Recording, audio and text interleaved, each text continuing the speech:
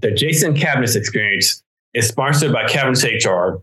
Cavness HR delivers HR to companies with 49 or fewer people across the United States with a platform that automates HR products and services while giving you access to a dedicated HR business partner for more complicated HR challenges. Small business loses an estimated $10,000 per employee per year because of unreliable HR.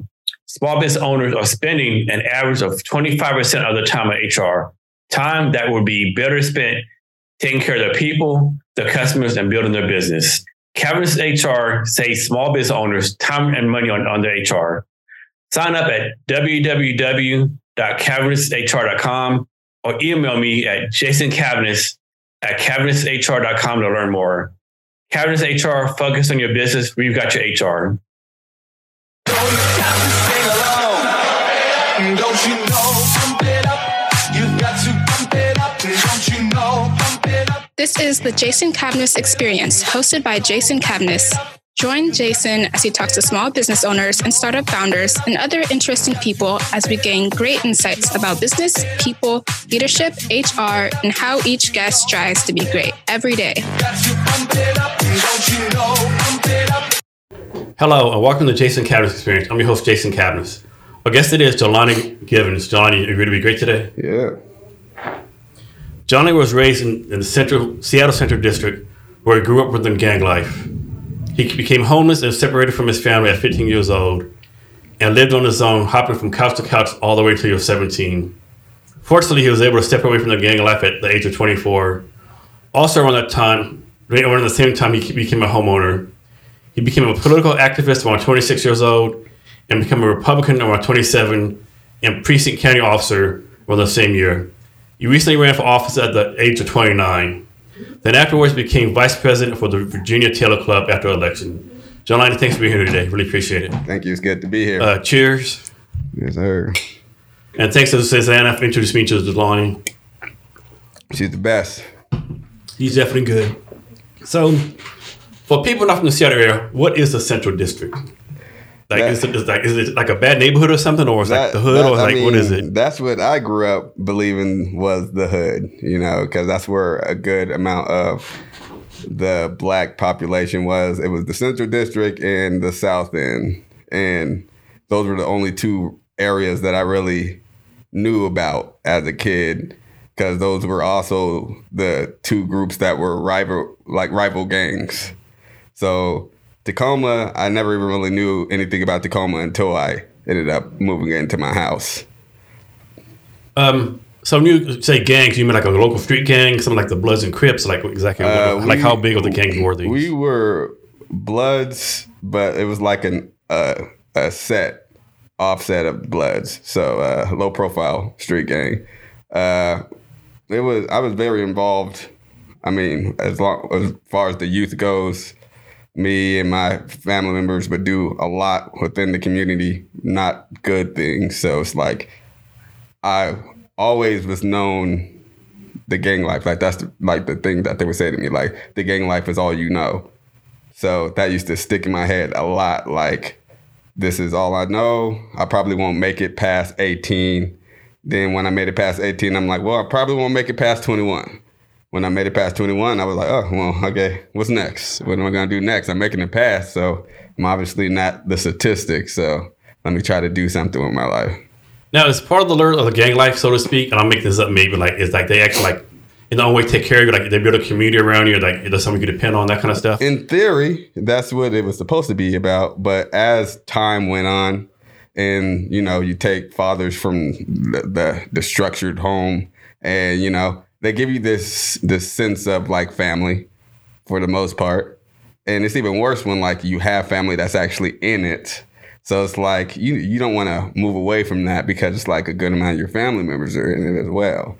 So it was an interesting road for me personally to have to break away from a lot of that because my family was also involved. Like I would go to like family events and stuff, like Christmas events, and then I would have like my great uncles going, hey, you still a part of the gang? Like, you still down for the gang? And I'm like, yeah, of course. Like, I was like, of course, you guys are family. You guys are my family.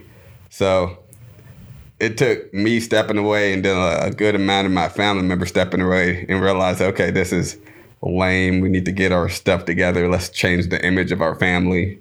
So, I mean, for me personally, politically, my family was not on board with me at first. Now, I'm one of the best people to have at the family functions. I'm known as the Republican in the family, So how did you break away from the gang? I mean, is this a matter you say, I'm not doing this anymore? Or they like try to force you to stay on? Like, hey, if you leave, we're going to break your legs or something like that? Or was just you never a clean break? How my family was like some of the people that was well known within that, it was like me stepping away was just moving out of the general area and not really affiliating with that kind of lifestyle. I mean, that's why I stayed out of like downtown Seattle, because I wanted to minimize the chances of people who knew me wanting to interact with me, and why I stayed out of like West Seattle, because there was a good amount of people that knew me in West Seattle. Stayed out of the Central District because a good amount of people that knew me in the Central District. So I'm like, and they knew who my family was. So, or my mom. And my mom, she's not even known for gangs, but she is known for, being a rowdy person, and also doing hair, because she's a hairstylist out in Seattle. So literally everybody knew my mom. So it was like, my family is fairly large. I'm the oldest grandchild out of 30 plus children. So my grandmother, she's the oldest, second oldest out of 9, and she had 8 kids. So in like 20 years, I could probably take over Seattle. Like, that's how deep my family is. My great-grandparents and their brothers and sisters still own all of their property in Seattle.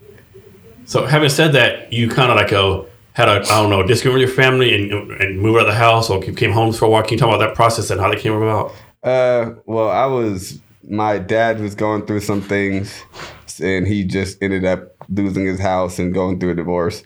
So me and him didn't even have a real good relationship anyway. So I was living with my great-grandparents. At that point, they were just trying to figure out what they wanted to do with me, because I was doing too much.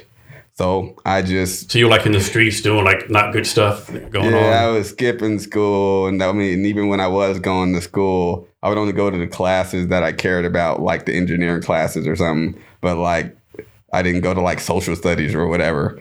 And like, my family was getting kind of fed up, and they knew that, my dad wasn't an option. They were trying to figure stuff out. So I was like, well, okay, I'll help you guys out. On top of the fact, my mom was figuring out her living conditions. She was back and forth in shelters for all women. So I couldn't go to the shelters with her because it was for domestic violence women. So it was one of those things where my brother was in kind of a foster care, but little program, and she needed to get like housing in order for him to get him back. So those were like some of the things that we had to deal with. So the way in my mind, I was like, okay, well, let me just separate myself from these guys and try to figure out what I'm going to do on my own. And how many brothers and sisters do you have? My dad, he has 3 sons, including me, and 3 daughters. And then my mom, including me, 2 sons and 1 daughter. Okay. So being the oldest of 33 grandkids, were you like supposed to be like the one in charge, so to speak, like setting the example, but then you really not with you being the gang life? It definitely felt that way, especially when I would talk to like my great-grandparents, because my great-grandparents, they weren't full the BS. Like, those were the people that I ended up talking to when it came to like getting married or like just any aspect of my life. So it's like, I definitely listened to my great-grandparents, still do listen to them. They're still alive, So it's like, I try to get as much insight from them as much as I can. If not them, then my grandparents. But like, I guess those 2 were the ones that wanted me to get out that kind of life themselves as well. That's why I did my best to try to focus on school, but there were so many distractions. So I got a skipping story school for you, right? Skipping school story for you, right? She's been skipping school. So in the 6th grade, I was like one of the only white people in a black junior high called Page Junior High, right? And me and my friend Patrick Norman, 6th grade, me and him skipped school for 12 straight days. we were like sneaking to movie theaters, sneaking or whatever, like stuff going on, right? Doing stuff us probably other would do. So I felt like, man, this is ridiculous, right? No one's coming to look for us, like I don't know what's going on. Let's go back to school. We went back to school, and guess what our punishment was? 3-day suspension. Yeah. So it was like, not go to school some more. Exactly. We're like, damn. Okay. Yeah, I was known for being in school suspension a lot. And the reason for that is because I also did sports. Mm-hmm. So even in like middle school, they would cut corners for me and be like, hey, okay, well, we're not going to suspend you because we need you for the sport you're playing, but we're going to put you in school suspension so you still get a punishment. Yeah, exactly. So from the age of 17 to 24, at 24, you pretty much seem like you turned your life around and started doing better things, so to speak. What happened between 17 and 24? I moved to Tacoma. So moving to Tacoma kind of gave me some peace because I didn't know anybody. Like Tacoma, but isn't Tacoma known as like kind of like rough and tumble, kind of like not the good place either? Surprisingly enough, Tacoma looks at the Central District like that's the Wild West. So I mean, even though they see Tacoma as a bad place, I seen Tacoma as being harmless, and nobody knew me. And I felt like I was more dangerous than the people who were in Tacoma. So I just brushed off people when I would walk past them. Like I had a really kind of a dangerous mindset once I left my hood because I had no attachments to the people that I lived in Tacoma with. So it's like I didn't value anybody's life once I moved to Tacoma.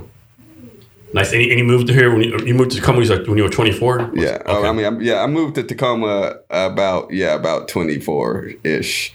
Okay. Like 22 maybe. So. And then you're actually a homeowner now, right? Yeah. And you came home at like 24. Nowadays, that's a relatively young age. Like, it's so hard to find a home. Can you talk about how you were able to get a house at such a young age? So how'd that work? That was fun. So I got evicted out of my apartments in Seattle. So we were hurrying up to like get all of what we could. This guy was like, hey, well, I'll let you move into this property for just first month down. You won't have to pay last or anything. So we were like, cool. He ended up seeing that I was young and trying to start a family. So he was like, okay, well, you can live here. My son used to live here. I'll let you live here. Just make sure to pay the rent and whatever. I made sure to pay my rent like a month ahead of time, and I never missed any payments. And then he was like, well, the owners want to sell the house. I'm just the guy that manages all their properties. So I told them that you would be a good person to buy the house, seeing how you're starting a family. They're selling it for 109, but we're going to sell you it for $93K. So I was like, okay, well. And then I consulted with my mom. She said, if you don't buy the house, you're stupid. And then I looked at my mom and said, I don't want you to think I'm stupid. So I bought the house. Nice. And so Hilltop neighborhood in Tacoma, that's like, well, how to put this, like, so you're saying it's not as bad as Central District. It has a kind of better reputation. And isn't it going like regentrification right now or something like that too? I believe it's going through the same thing that the Central District went through. So that's why it's like a lot nicer now in the Central. Like I feel like no fear when I go to the Central compared to back in the day. So, but that's the thing for me. Like I might feel that way about Tacoma, but the residents of Tacoma have every reason to feel the way they do. So it's like, it's still dangerous. It's just, I can't relate to them because it's a completely different kind of feeling for me. Cause I already went through that kind of stuff through my own hood. And plus, when I talk to gang members and the younger generation in Tacoma, and I tell them where I'm from and what gang that I was affiliated with, they look at me like, oh, Tacoma's nothing. So it's like, it's hard for me to think that Tacoma is tough when even their gang members that do terrible things think that my hood is tougher. Yeah. So switching subject real fast. You're a big Harry Potter fan, right? Yes. So how did that come about, right? Like, how did you become so involved with Harry Potter? Hey, listen, I feel like everybody in the Black community loves magic and reality, and that's shown on TikTok. All right, because through most of the content that was created on TikTok right now about Harry Potter, as soon as the game was released, it was majority of Black content creators. They say that black folks don't like magic tricks. That's probably true. But at the same time, we're fascinated by the idea of sorcerers and everything else. I mean, it's shown that we used to practice voodoo and hoodoo and things like that. So magic is not out of the extraordinary when it comes to people like us. And plus, my grandparents on my dad's side, they were kind of into the dark arts kind of in sorts. So I was super fascinated. Like, I couldn't even leave the house until they got done praying because they didn't want dark spirits to come into the house. Like, it was a lot. So I couldn't even leave to go to school until they were done praying. So do you belong to a certain house? Like, some people get so involved that I'm a Slytherin, I'm this, I'm that. I'm a Slytherin. Slytherin, okay. Yeah. Okay. That's the House of Merlin. And how do you get involved with Harry Potter since since it first came out, or how did it hook you? My grandfather on my dad's side, he got me involved in movies. He took us to all the movies, whether it be Harry Potter or Lord of the Rings. Like, he was very big on making sure we went to all those as a family, and then I just adopted it ever since. Have you been to wasn't it like a Harry Potter amusement park somewhere? Have you been to that? I've been to not is it Universal?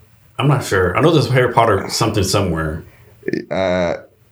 Wherever in California. Okay. I went to You went there and nerded out and geeked out? I definitely tried my best not to be the most nerdist there. But yes, I got me a scarf and everything. Got a wand and everything else. I think everybody's seen me playing around with that on TikTok for a minute. How many movies did they make in that franchise? Do you happen to know? Like 4 or 5? Or more than that? No, I thought it was like 8. Was it 8? Do you have a favorite one? Man. Or is that too hard to decide? Because I don't have a favorite one because I'm the type of person to watch all of them through Christmas. Okay. That's like a Christmas movie to me. Okay. Nice. To be fair, I could be mixing up the number with Star Wars as well. Because I'm like, no, there's way more Star Wars movies. I'm a Star Wars head too. Yeah, me too. And didn't they make some prequels for Harry Potter? I heard they're in because they got the freaking the guy that collects all the mystical beasts. That's what. Okay, yeah. Okay, I remember that movie. And then it kind of branches off for that as well. So I being honest, I didn't vibe all too well to that one, but I do find the beast interesting. Nice. So since you brought up, let's talk about Star Wars real fast. So some people of course, they're like the original movies 4, 5, and 6. They're the Golden Grail. Some people like the prequels, like fucking horrible. Some people come around, and then people like the last. They're like, man, these like totally suck. Some people like it. What's your take on all those? It's a generational thing. I feel like I made it towards the gauge each generation. Mm-hmm. So it's just like how certain people be like, oh, that music, my music was way better back in my day. I can barely watch the older Star Wars, and I'm like, oh man, this is kind of lame, but I know I need to watch it to get full context of what's going on. Yeah. But then I like the newer Star Wars, where it's like it's supposed to be more gauged towards my generation and the younger generation and so on, especially when it comes to the graphics. Mm-hmm. It's like some people like the classics. I like the newer cars. For me, I think for me, my two favorite were Empire Strikes Back and Revenge of the Sith. Empire Strikes Back says, all the stuff Luke, I'm your father, when they capture Han Solo, that kind of stuff. And Revenge of the Sith just had everything set up. And the new movies, like me personally, like The Last Jedi, I think that movie is crap, right? Only part I like in it is when Kylo Ren and that lady's name, I can't remember her name right now. What's her name? Rey. When Kylo Ren kills Snoke and they kill the guards. Now that's a badass scene, right? Yeah. He could have complained a little less, being Darth Vader's grandchild, right? Yeah, that's that too. I'm like, okay, well. But have you watched the Star Wars, the Clone Wars, the animated series? I keep trying to get into that. I keep looking at it, and I'm like. You're talking about Bad Batch in... Not those. The original Star Wars, Clone Wars. It was back in 2014. I watched the first season. And then Yeah, if you can watch all 7 seasons, it actually sets up how Anakin becomes Vader, like really, really good, right? A lot of good background stories. Because that gives the insight on his the Padawan he trained as well. Yeah. And some of the stuff he did at Go to the Dark Side, it's really good. Yeah. Think about us. And one thing, of course, I think every Star Wars fan wants, but we'll never get, is an actual Darth Vader movie. Like, you know, from him like becoming a Sith to maybe the first 3 or 4 years, he just fucking goes on rampages and stuff. Yeah, everybody wants to see the dark stuff. I'm like a full movie of him like doing Rogue One stuff, you know. But I don't think we'll ever get that. They like doing the video games instead of you having to deal with it. Yes, exactly. So we're going to come back to some other like fun stuff in a minute. So in politics, what motivated you to become involved in politics at 26? Most people 26, they don't vote, they do anything. What motivated you? And also tell a story. I want to say I said on TikTok where you tell a story about how your grandmother told you to do your own research and how that came about. I think it's a pretty good story. So I got involved in politics, and because I was already kind of on the fence, but I didn't really care because I was involved in the gaming world.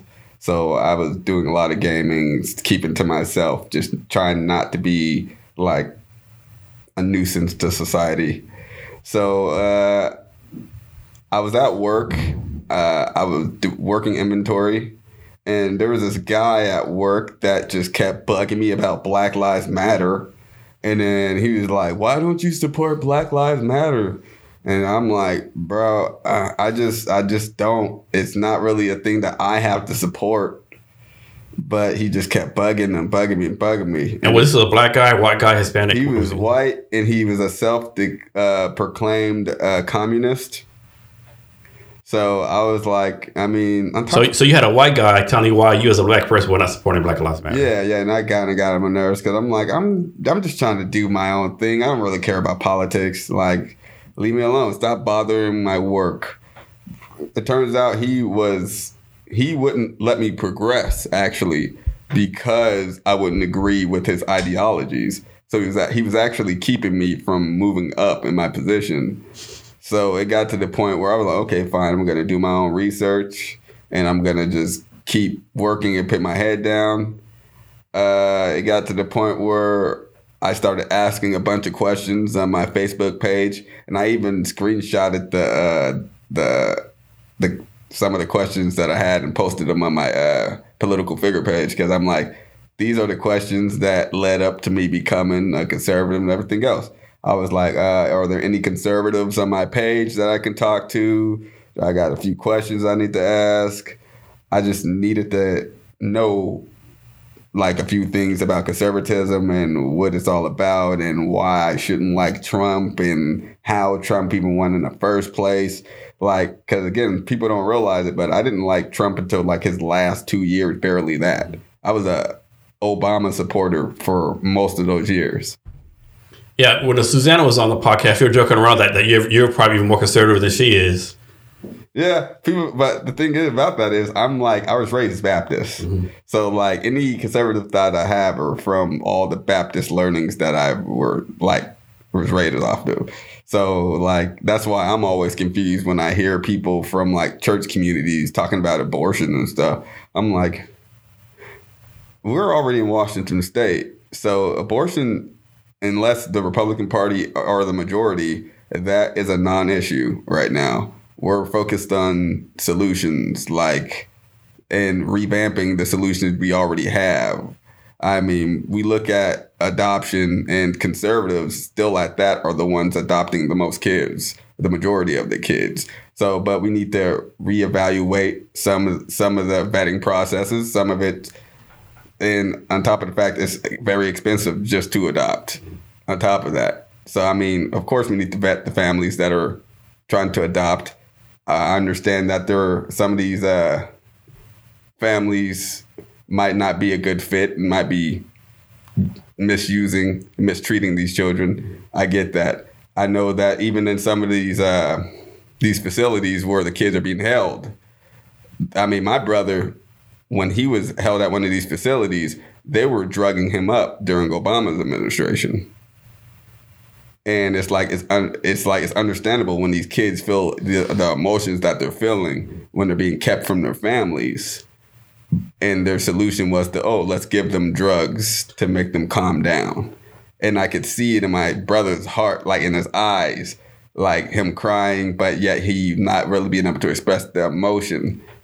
Like it almost broke me. And that's one of the reasons why I was like, okay, I can't do it. Let me just go. Let me go so that my mom could figure out something without me being in the way. Can you talk about this? I don't think people realize this, right? Like, you might be, we'll say, a Republican in Washington, but you're probably not a Republican in Texas, right? They're real conservative there. You might be a liberal in Texas. You're probably not a liberal in Washington. Can you have those different flavors of political parties everywhere? And that's funny that you say that, because I try to explain that to people.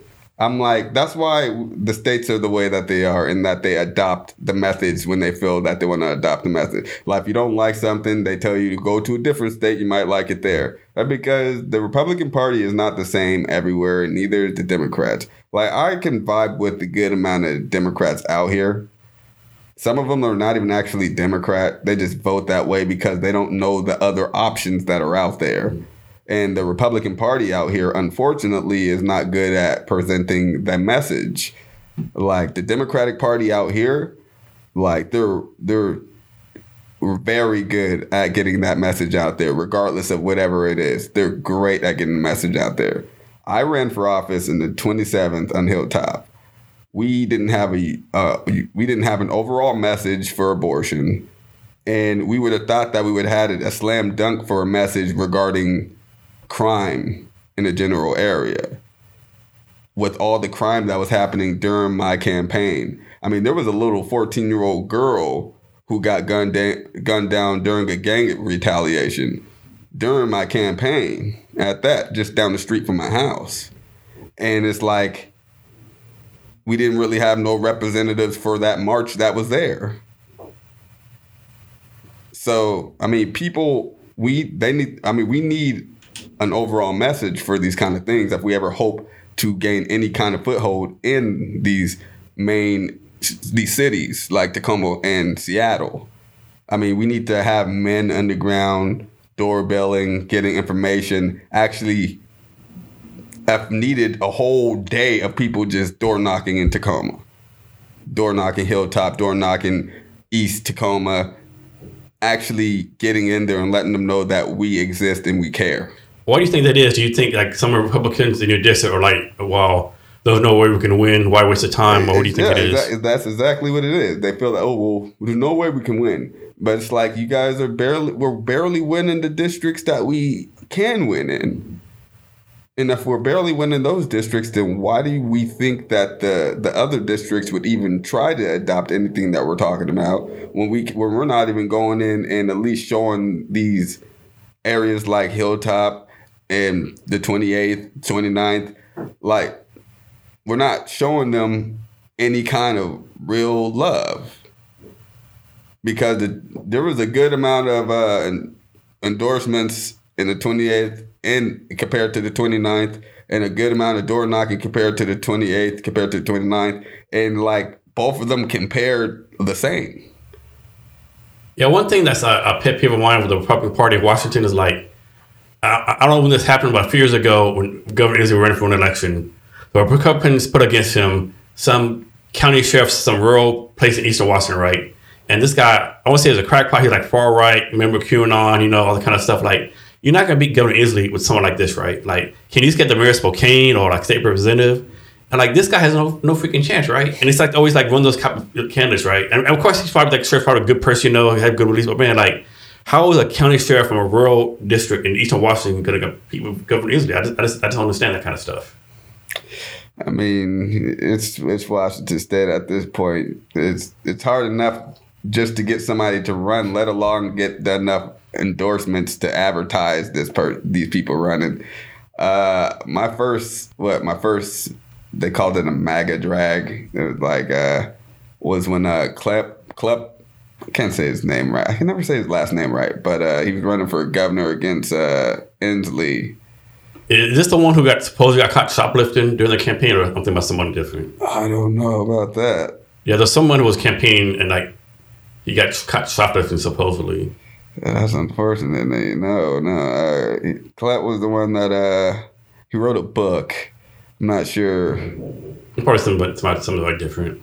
Yeah, no, but that was my first like actual event of like going to and experiencing like what they call MAGA supporters, and like all I felt was a lot of love when I went to that event. And I was like, man, I want to do this as many times as I can. So I did, and when I kept doing these events, surprisingly enough, somebody with a microphone always wanted me to give a speech or something, or say what's on my mind. So those events were actually the first events that I was actually giving speeches for.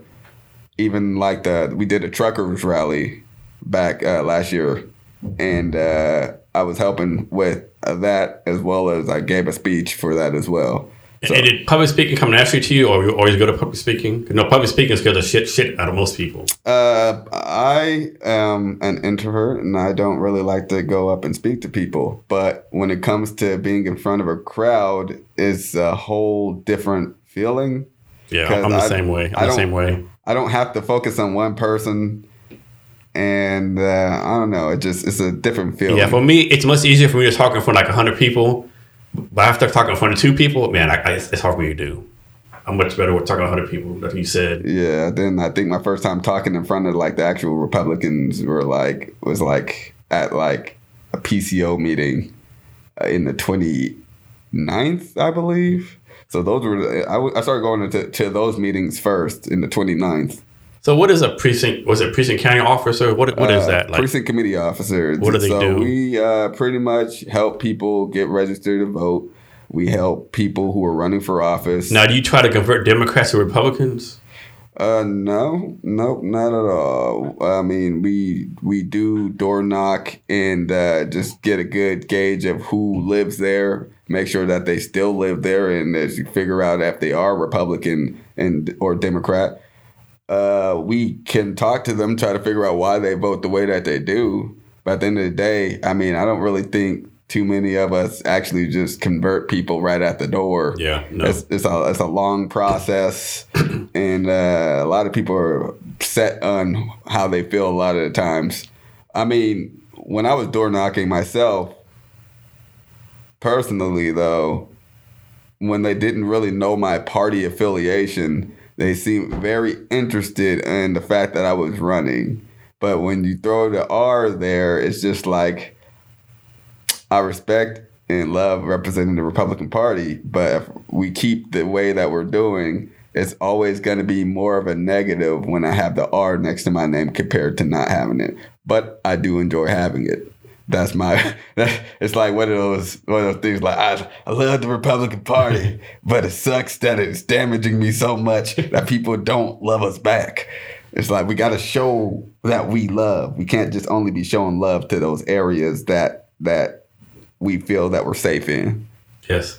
So for the precinct officers, that's something you're elected to. You just raise your hand and say, I want to do this. How does that work? So you can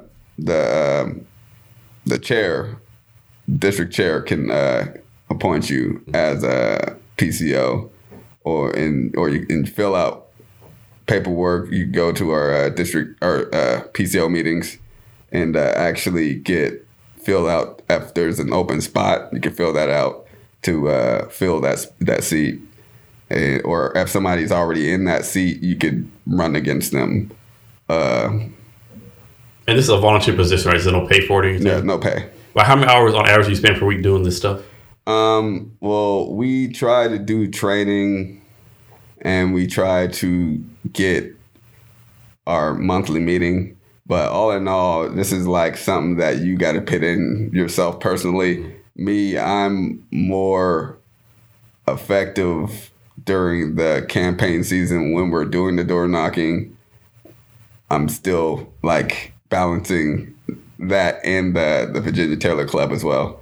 But on top of that, I'm more or less getting people informed about the position and what you can do within that position. That's why I talk a lot about it on TikTok and Facebook and all the other platforms that I'm on. So people are informed about what the position is and how to do it. So next, what is this Virginia Taylor Club. I don't think I've ever heard of it. I kind of knew what a precinct officer was, but I have no idea what this Virginia Taylor Club is. So the Virginia Taylor Club is our outreach program out here. We try to keep it separate from the political aspect of it, but essentially it is Republican, or the majority of us are Republican. We're trying to make an outreach to the community.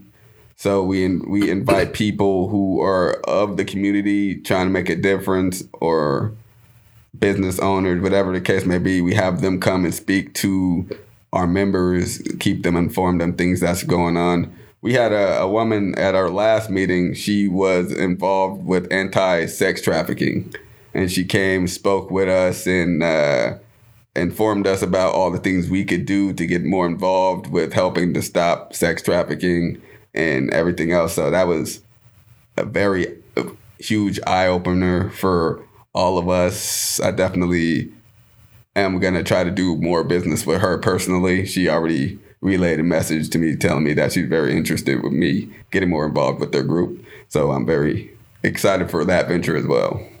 So I looked up your campaign website from last year, and you have on there your values: passion, integrity, and leadership. Think about why those three things are important to you and why you came up with those values. What's that one more time? So on your website, it says passion, integrity, and leadership for your values. Can you tell me why you picked those values, why those are important to you? I mean, because I feel like those are steps to becoming a leader, not only for like Tacoma, but just for the country. I mean, there's not too much of that going around, and everybody's like selling out their values and everything else for a title and power. And people like us that fall under the cracks, we're not really seen as anything but like a voting tool. So, I mean, we need politicians that actually care about their values, and family they actually need to have integrity in what they do. I mean, most of these politicians don't actually value anybody else's family but their own. So when you became a Republican, and how did your community react? Like, what do you, a lot of times Black people become Republicans, so consider like they're called, sellouts, Uncle Toms, all that kind of stuff. Did you have to go through that, or were they more understanding? The only people I actually had problems with was, like, weirdly enough, like some of the people in my family. Like I got called a few names, like I'm acting Uncle Coonish or some stuff like that. But like people, they got over it. People in the streets, I mean, I be on TikTok a lot, so it's always a race issue. So it's mainly on like the internet where people really care and try to tell me, well, you're fighting on the side of racism and this and that. But I'm like, history is on my side. If we're gonna really be factual, we have a party that talks and says that we are trying to get rid of history, and we don't like to teach history. But yet, it's like, me personally, I'm for women's rights and everything else. But yet, nobody talks of the history of Margaret Sanger and the fact that she believed in getting rid of Black folks and people with disabilities via Planned Parenthood. Nobody wants to talk about that, and how the fact that she pretty much did her job in that process, because Black women, they get the most abortions, and how we ignored the fact that 98% of women that get abortions are just doing it just to do it. It's like... So where do you get these stats from? Well, we get these stats from them, actually. Planned Parenthood gives us the stats. So we just reuse their stats against them. Okay. Surprisingly enough, right? And Planned Parenthood, it's like a national nonprofit, isn't it? Or it's like state by state. You have to know that. Yeah. Okay. So I'm like, even when we provide the information that they're giving to us, people look at us like, oh, no, well, you're crazy. It's like, okay, well, again, it's illegal out here, so I'm not fighting you on it. I'm just giving you... Yeah, it's never going to change the state of Washington. I'm just giving you the information that's there. This is a part of our history, and we're going to have to resolve that sooner or later, right? So I'm like, it's cool. So next, let's run compare. So I found this somewhere on you, and it said, there's a big thing, defend the police, all that kind of stuff. Your thing was like refund the police. So you talk about refund versus defund the police. Well, me personally, yeah, I believe I know that the police has issues within. Like I've seen some of the things that we've had to deal with, but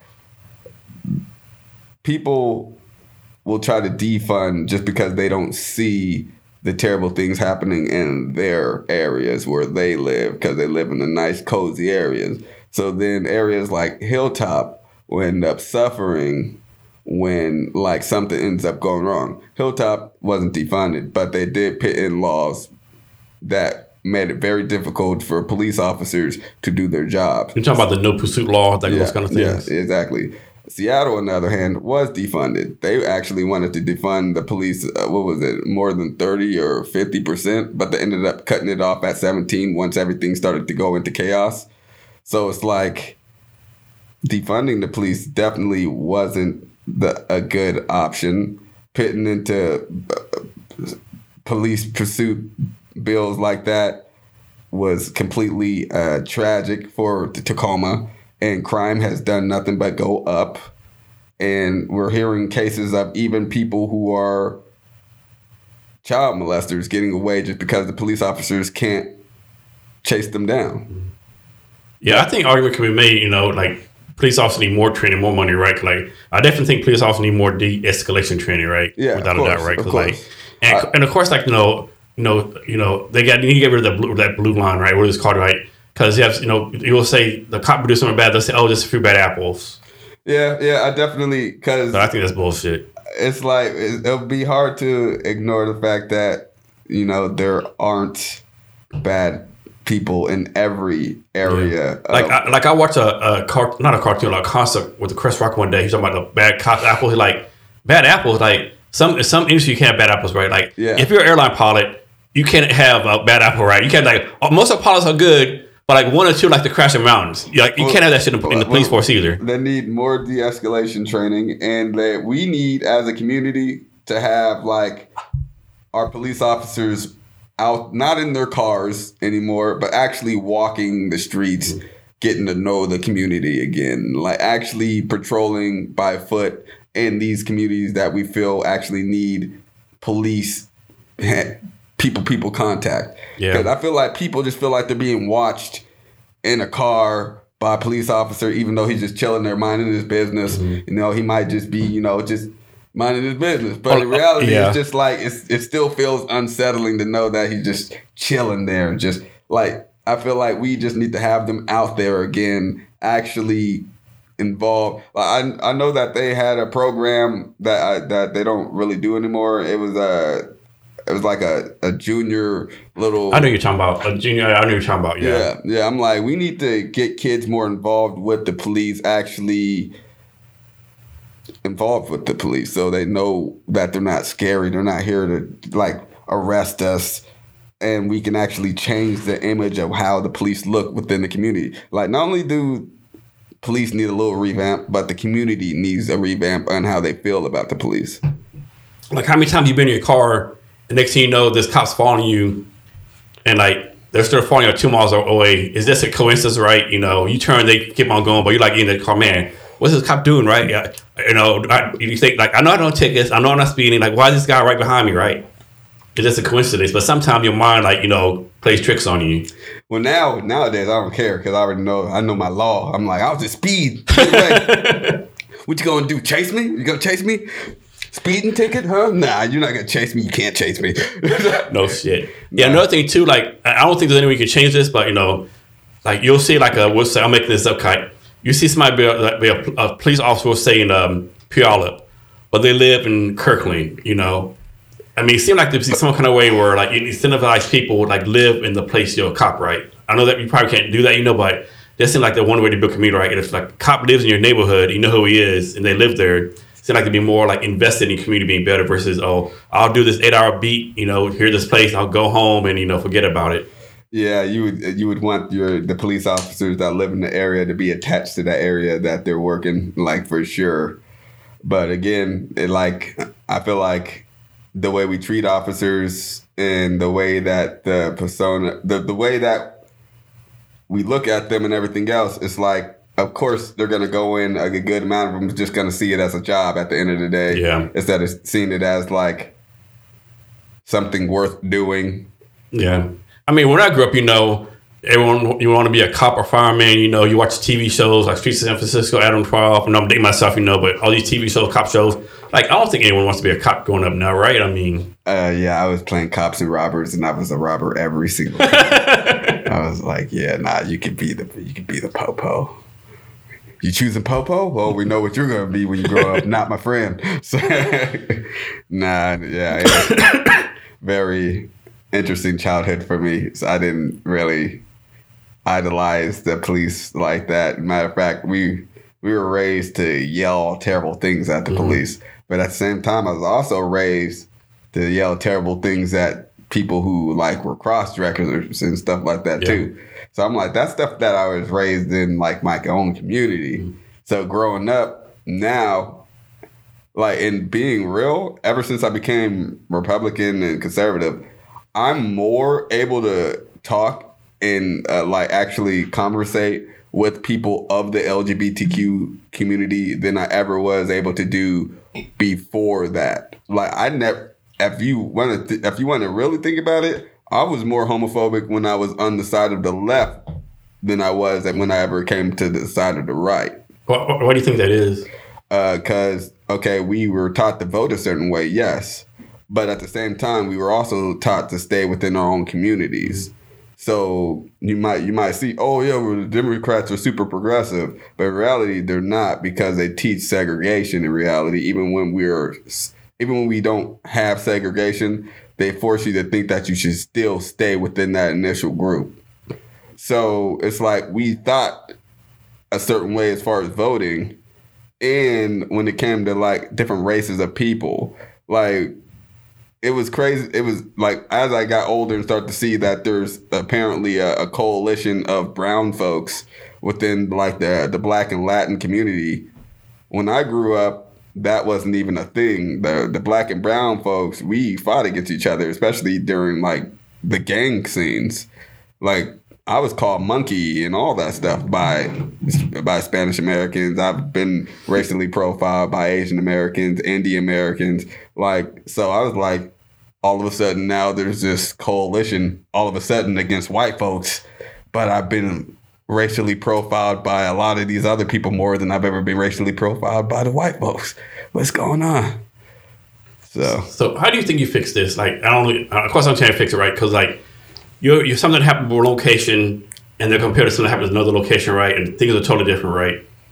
And like police officers are one way. Like example, in Odessa, Texas, where I grew up at, all you had to do was 6 months academy, right, to become a police officer. Only Texas, you had to have a bachelor's degree in some kind of criminal justice, right? So how do you like even out all this training and things, right? Because I don't think we need a national police force. I definitely don't think we need that. But how do you make sure like some kind of like some like evenness in training, right? I mean, or is that just location preference? Are we talking about like as far as like education or just job training in general? Because I wouldn't want to sleep on a GED guy neither. I mean, he might be one of the best police officers we ever damn had in reality. So it's like, I think just overall training is needed. I mean, because everybody's gonna have. So who should be responsible for training each location? Should be like some kind of statewide board, or like what do you think about that? I mean, statewide board would seem like it'd be a logical choice. I mean, because they're still backed by the unions and everything else. Mm-hmm. So that's... that's a good point. People forget that police are very heavily unionized. So people forget that. Yeah, so it's like even with the board, they still have the unions and everything else. So it's like we would have to actually do something about the unions before we ever did anything else to really just hold, like... to make cops feel like they are held accountable for a lot of the stuff that some of these people feel that they should be held accountable for. On top of the fact, I mean, they're held by a constitution, but the constitution is bound by the corporations. So most people don't feel that they're bound actually to the people, but bound to like the mayors and everything else. Yeah. So nobody really takes into account that they need to hold the mayors accountable as well, the mayors and whoever else may be. So it's like city officials focusing on who your what is the word for it? Sheriff is, voting them out if they're not good. And that's one thing I don't understand, right? Like, how do you vote for a sheriff, right? Like, it's not like that would be like some kind of, I don't know, like I don't know, like not appointed, but like how do you just like you gonna elect a sheriff? Well, like I don't get that. Seattle, now they're allowing the mayor to appoint the sheriff now. So it's a political appointee now. So like that. So if you have a liberal mayor, you're gonna get a liberal sheriff, which instead of having the best qualified. Should not be the case because now you're picking a sheriff that will. It was already bad enough with all the controls that the mayor had during Chop Chaz, and the fact that nothing got done. So it's like 100% the mayor's fault if everything goes wrong now. Like everybody was blaming the police chief and this and that, but the police chief couldn't even really do her job because she had her hand tied behind her back, and then she ended up leaving. She was not even the police chief for barely even a year or two. Yeah, and we won't give them the fact, the Seattle's a liberal place, and they ran off a black female mayor. Wait, black female mayor? I mean, black female chief of police. I'm about to say, no, Tacoma. Yeah. They need to do something. Yeah. So next, also on your website for your campaign, you said that you fully support Army and law enforcement. What does that mean? Fully Army and law enforcement? I mean, I believe that there's a lot of serious things that go on within law enforcement. They should be armed. Their lives are in danger a lot of the times. I mean, law enforcement last year, what was it? From when I looked up how many were killed last year, there was about 314 plus that were killed last year. And the amount of black folks that were killed by law enforcement was around the same amount of numbers. And I'm like, okay, well, if black people are getting targeted, so are law enforcement. In either case, that's still a problem. I believe we all should be armed. I believe we all should have a right to have a weapon and to defend ourselves. So I definitely believe law enforcement should be able to be armed if that case may be. But at the same time, they definitely need training. Like, that's a must, especially if you're able to shoot somebody and not get in trouble all too much for that because of your union. So push back a little bit. Like, one thing I disagree with, I think there's a lot of like law enforcement out there, like small towns, whatever. They have like all their SWAT gear, right? Like I mean, that's like crazy, almost like army level stuff, right? Do they really need like army level stuff? Like, like I don't say machines, but like the tanks, all that kind of stuff. Isn't like too extreme? Yeah. I don't believe in militarizing the police force. Like, again, a lot of police force are militarized. Like, I think that a lot of that is handed down via the military and everything else. So I'm like, I don't believe that we as the police, they should have that kind of hardcore gear if they're just patrolling the everyday people. Maybe if they're doing the whole SWAT thing with infiltrating like what's going on at the border. Like we actually have the cartel in Mexico. Like, aren't they going through a silent civil war right now? Yeah. Like stuff like that. Like, we've had cases where we found houses with hundreds of dead bodies buried because of the cartel. Like, stuff like that, maybe they might need that kind of stuff. But small towns and everything else, no, I don't. I mean, the worst example was Uvalde. They had that school shooting massacre, like I think last year, and they had just like got all that SWAT equipment, all this militarization, and like still all the people got killed. Yeah. There definitely was a problem with that situation. I don't think anybody approved of that situation at all. No, and another extreme too, like so San Francisco, I'm pretty sure it's accurate. They voted to authorize the law enforcement robots to have lethal force, right? I'm like, so you want these robots to have lethal force? Like, what? Are you kidding right now? and it's like the most liberal city in the United States. You would think they would like no way vote for that. They vote to have like give law enforcement robots authorized legal force. Wait, they were robots, but then they look at us like we crazy when I don't think I could trust a robot to do that. I mean, that's a whole different. I don't even think I could speak on behalf of robots. I know how a human feels, but who's gonna justify that? You know, I mean, you might have a coding glitch, AI glitch. I mean, at that point, then you leave for no real person to be blamed, but malfunction error. So what are you gonna blame the company? They're probably gonna have the company that made the robots most likely gonna have like a way of getting out of those kind of situations. A bunch of lawyers F that. So it's really.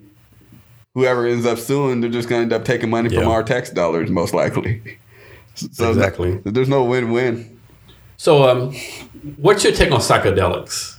I mean, I'm a Washingtonian.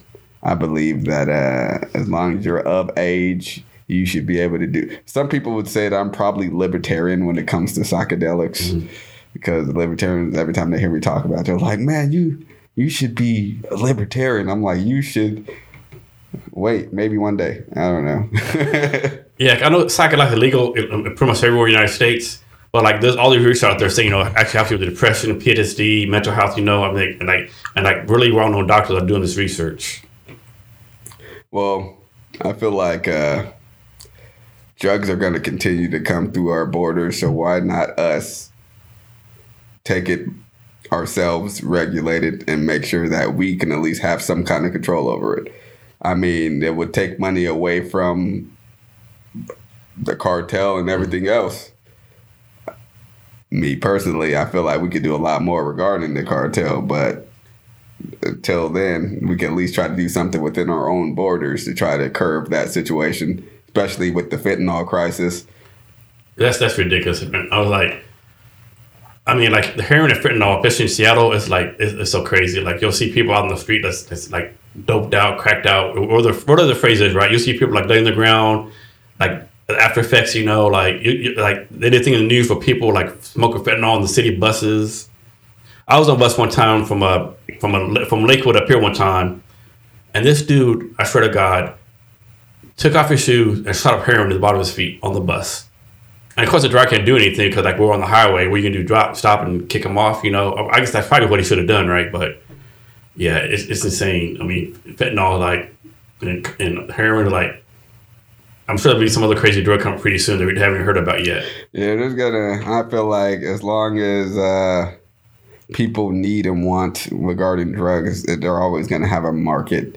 I mean, the pharmaceutical already figured that one out. That's why we're constantly getting hit from all sides regarding if it's not like pharmaceutical drugs, it's a vaccine. Mm-hmm. So, I mean, they're winning regardless at this point. Yeah, I know you started with the Moderno, or how you said, an increase in the price for the COVID vaccine, like 100% or something. I would have to do my research on that. But yeah, I wouldn't doubt it.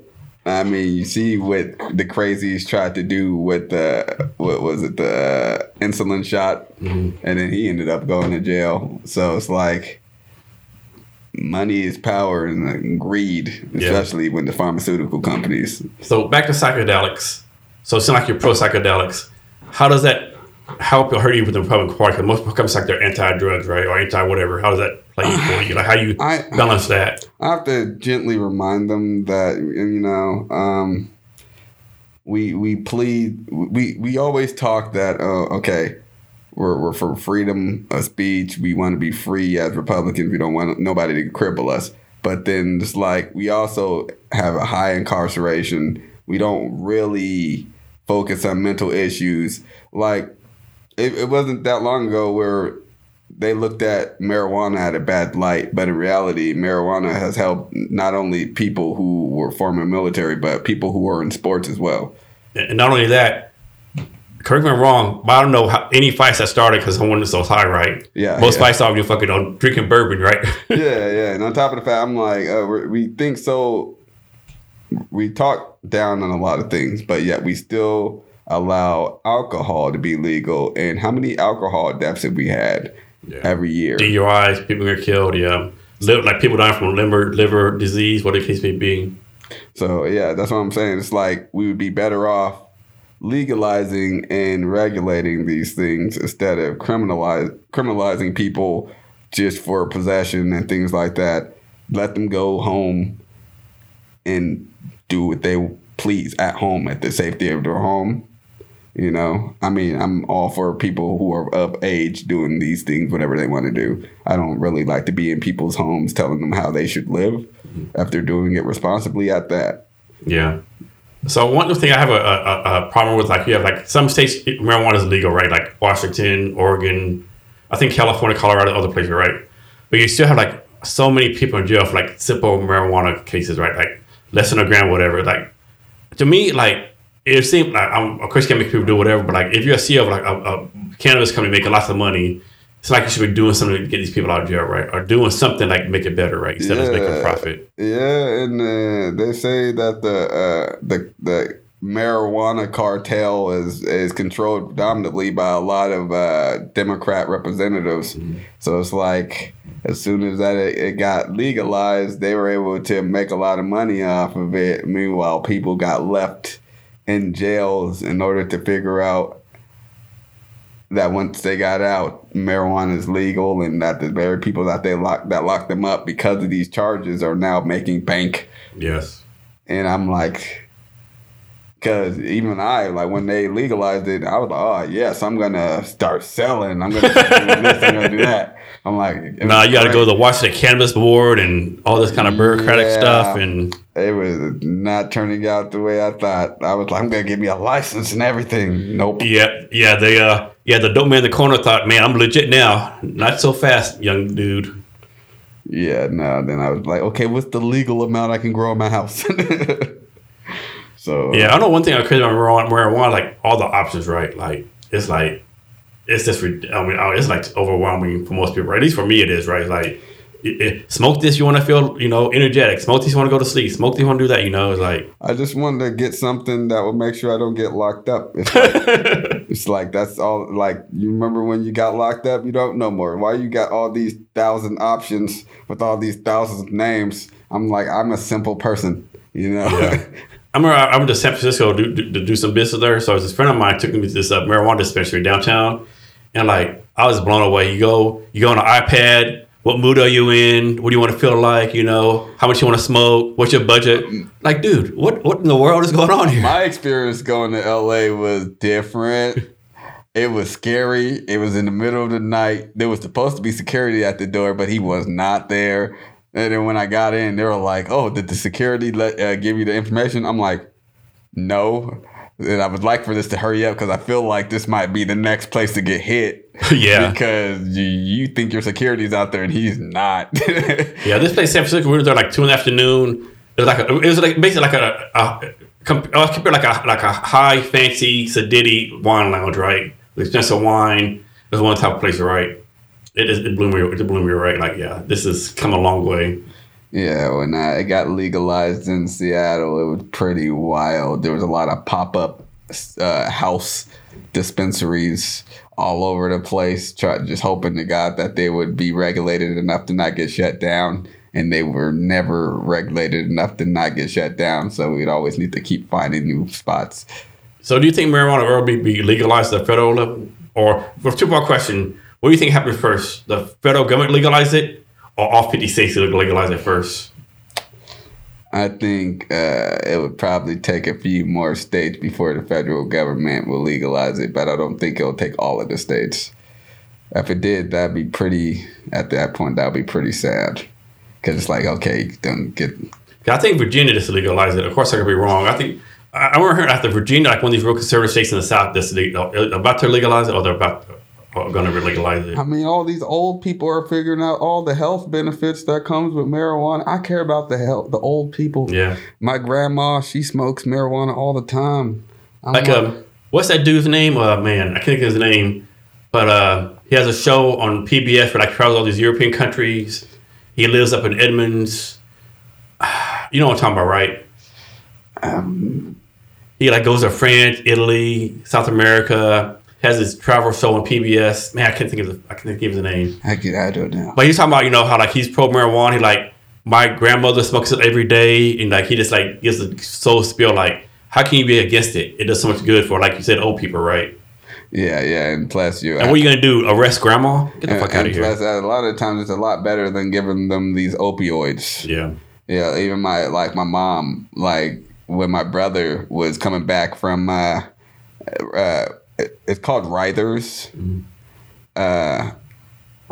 Sad place. When he came back from there, he was like, they were still trying to prescribe him like the medication and the pills. And those pills were so strong and crazy. And my mom was like, forget this.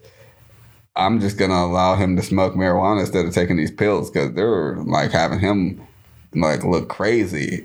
And he would just look like he was there, but not really there. So it's crazy. Yeah, I've said it before. Like, I can't speak. I obviously don't know every veteran, but I'll make this number. I say like 95% of the veterans I do know either smoke marijuana, do psychedelics, or do something like that. Mushrooms or something, you know, versus doing the opioids thing. Because opioids, like, did not work for veterans. Yeah. I mean, we talk about this kind of stuff regarding like on TikTok sometimes, but it's hard to know what to talk about on that app because with all the commotion going on, I'm like, they're trying to shut down TikTok, but I'm like, that's like literally the only app right now that's allowing us as conservatives to have a voice. And TikTok, like, you know, people, oh, TikTok's trash. There's like teenage girls dancing butt naked. That's on every freaking social media app, right? Thing I like about TikTok is like, there's so much information. Like, I follow this one lady. She's an astrophysicist. I learned stuff from her. There's one dude, like, he's like 80 years old. He's a psychiatrist. He has daily psychiatry tips. There's so much information on there that's good. I feel like I have not seen like teenage girls on there. I mean, I see a lot of older women on there that do a lot of stuff, but I'm like, I mean, that's to be expected. But I feel like there's a lot more that we should fear when it comes to all these other groups making new pages, because now all these kids are going to start gravitating towards all these newer pages to try to find a place to express themselves. Yeah. And then they're not going to be able to regulate all of them all the time. And it's going to continuously be this process of them finding like children on these apps, like how they did with TikTok. So I'm like, it's just going to be that over and over again every time. Because it's not like we're outlawing any kind of services for China. No. And it's like, you know, people talk about China's having our data. Okay, yeah, that's a concern, but like, you don't think Facebook's doing that? Yeah. Don't think all these every social media platform, every website tracks your data with cookies and pixels. Like, there's no such thing as privacy anymore. And people don't understand that. And I'm like, okay, at this point, people are like, oh, we don't want China to have our data, this and that. I'm like, all right. But we also have the American government that has control over a lot of our stuff as well. And I don't trust the government just as much as I don't trust China when it comes to my stuff and my personal data, because it's already been proven that they like to meddle in our affairs. And that why else would they want to go to the digital currency when it comes to our funds? Because that's another way for them to control us and shut down our money when we need it. I mean, it's already proven that most of our money is not, especially when you have billions of dollars, you won't be able to get all of those billions of dollars out in a haste. You have to wait a process because physically it's not there. Yeah, I know a lot of people who will argue that the whole money system just made up is like, you know, just, you know, it's a trust system. Like, it's really not there, you know. I know people believe that. And then back to TikTok, I know a lot of people like, no, TikTok goes away how we do. But for people who don't know this, I mean, all you gotta do, even if they do ban TikTok, I'm not recommending you do this. I'm not giving you advice. But like, if they do ban TikTok, it's a simple process. Like, change your IP address and do a VPN. You know, that's what I was joking around earlier. I'm like, well, if they do get rid of TikTok, I'll probably get even more followers because I'll just change my VPN and everything else, and then I'll be the American that has TikTok in the area that's not supposed to have it. Yeah. So and what I put on Twitter, like, somebody said, "What's going on with TikTok? What do you think?" I put, you know, well, I'm just gonna change my VPN IP address. People are like, how you do that? Is it easy? Is it hard? Like, you know, I have a tech job, so I think it's, you know, it's normal to me, right? But most Americans have an idea what a VPN is, IP address, right? Yeah, and it's not hard. Like, you don't have a PhD, right? You just Google it, right, and change it. A lot of our guys on TikTok will get ban, IP ban and stuff like that. So they have to figure out how to do a lot of that because TikTok, of course, doesn't like a lot of the super outspoken guys. I've had to learn how to word a lot of the stuff that I say. Sometimes it slips, but it's like, it's one of those things where it's like, it's the internet. On one hand, you want to show professionalism. On the other hand, there's like sometimes some people just need a hard lesson of just like, listen, like wake the hell up. Like this is real life. And if you don't take it seriously, you're going to be failing the next generation. Who's someone you follow on TikTok that you really like, that you follow on TikTok? Huh? Who's someone you follow on TikTok that you really like just watching their videos? I mean, I got my general people that I hang with in my lives. AJ's Rant Room, Snacks, Keisha. She's actually she's a chair out here in Seattle, a Republican chair. So it's like we do a lot of lives together. I watch their contents. They watch my content. I don't really have like a TikTok. I mean, there's already people that I already knew about that I wasn't really watching on TikTok that I already know about, like the Hodge twins. I found out about them. I was actually able to meet, what was his name? What is his name? Joel Patrick's. So I met him on TikTok. I mean, he's an interesting character. Bryson Gray, we follow each other on TikTok. Like, he's interesting. I'm not sure how much we would vibe all too much, seeing how he believes in like people being like true Christians. And I'm not really super religious like that, so I don't know how much we would vibe, but I still respect him. You know, and then like, yeah, I mean, the Hodge twins and Terrence Williams, they shared a lot of my content on Facebook. So, I mean, I got kind of acquainted as far as like Facebook with the Hodge twins on Facebook. Okay. And then Terrence Williams and C.K. Pearson, they shared my stuff without tagging me. So it kind of messed up. Doesn't that piss you off? Like they don't tag you? Like yeah, because it didn't tag me, but Facebook still knew who I was, so it shadow banned me in my video. Got rid of my video in their videos. Oh, wow. Yeah. So next, let's talk about education. Let's talk about parental rights versus teachers, right? Like you have one side that say, no, I'm a parent. I know what's best for my kids, you know. And you have teachers like, no, I know better. Like one thing is like, you know, if the parent is like, you know, have like, not to sound bad or whatever, but you have a parent has like no education, has a GED, has like no minimum education. How are they going to tell like a teacher who's like has a PhD or master's not to teach that kid like evolution or psychology, right, or biology, right? But I mean, that's to be a balance, right? How's that? What's your feelings on that? How would you work that out? I mean, like, I believe that when you want your child to go to school, you want them to learn anything, right? I mean, as far as like to advance their education, some people feel that some things won't really advance their children's education, and they have every right to feel that way.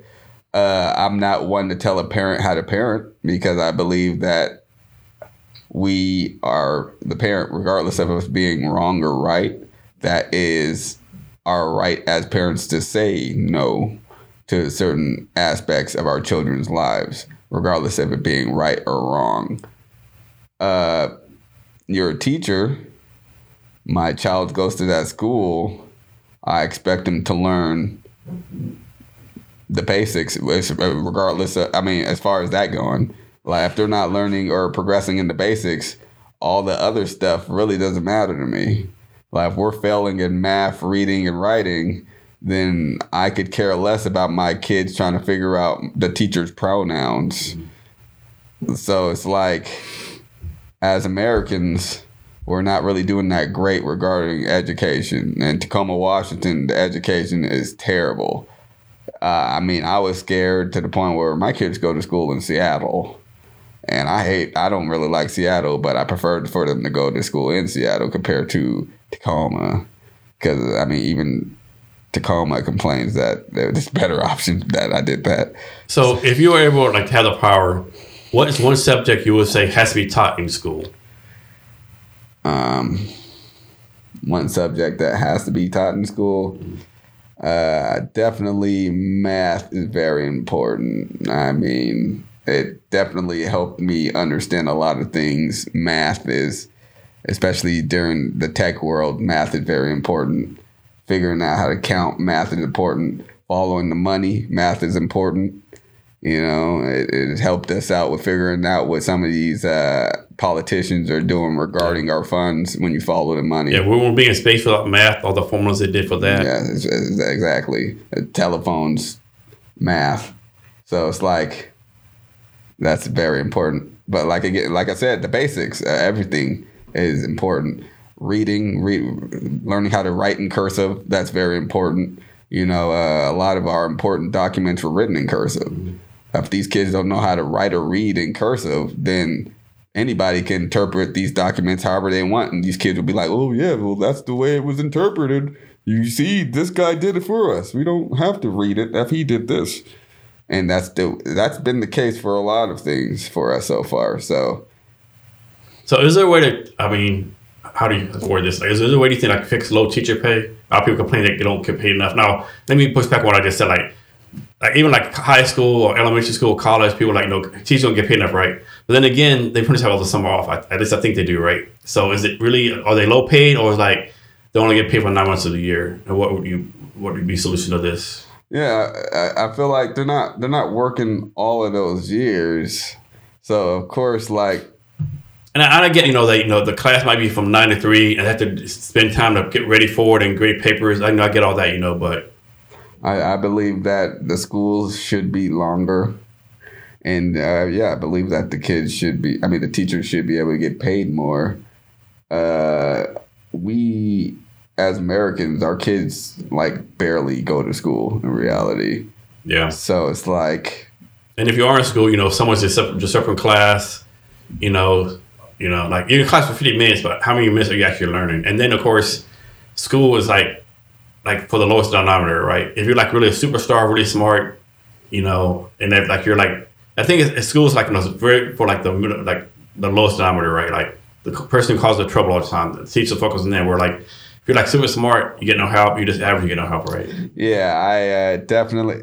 It was they had me in ESL, English Second Language, because I had surgery on my tongue and I couldn't really speak. So I had to relearn English and everything else. So it was at first people seen me as, oh, well, he's not that smart. Mm-hmm. But then after I picked up on how language worked and how to read and everything else, then it was okay, maybe I was causing trouble in class because I just was frustrated with the way I had to learn everything. So it's a lot of these kids, they have problems that most people won't really focus on. So then they're just getting brushed away, pushed aside. So it's I see a lot of people that get mad at these kids that cause a lot of disruption, but we never really try to figure out the root cause for these distractions.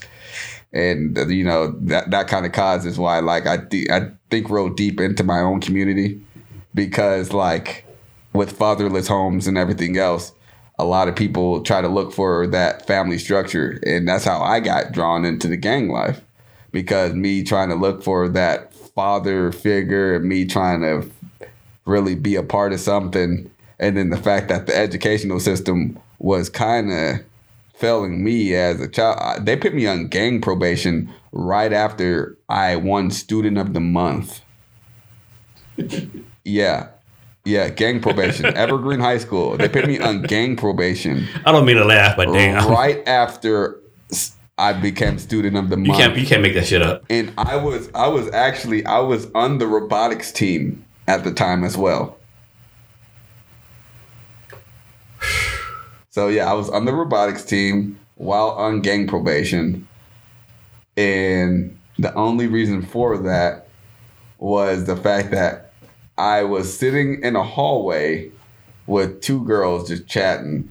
some guy kicked me in the face when I wasn't looking. And then the school was afraid that my family was going to retaliate. So their thing was, let us put you on gang probation. So then that way your family won't retaliate. So what's your take on this, right? And I'm on both sides. So schools are funded by property taxes, which means, of course, if you let's say you live in Bellevue or Kirkland, we'll say Redmond, right? All the markets up people are. $1 million homes, more taxes, more resources. Live in Central District in Seattle or Hilltop Tacoma, houses are not as expensive. That's property taxes. So, so obviously people in Bellevue Redmond have advantage over Hilltop and Central District, right? Like, how do you, I'm not saying, I don't think we need some kind of socialist pot where everyone has an equal amount of money, but that's just an unfair advantage, right? Is there a way to fix that, or is it what do you think? That I would have to do more research on. I don't have all the answers for, and that's my political answer for that. I ain't gonna give you an answer if I don't actually know all too much, but I do know that. I mean, I bought my house for $93K. Yeah.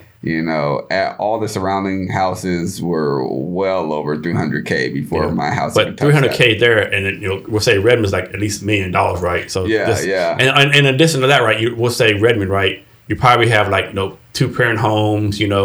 Both parents are probably working on Microsoft or Amazon, making 6 figures. But even still, or someone in Hilltop is the Central District, the houses in the Central District are now worth well over $1 million.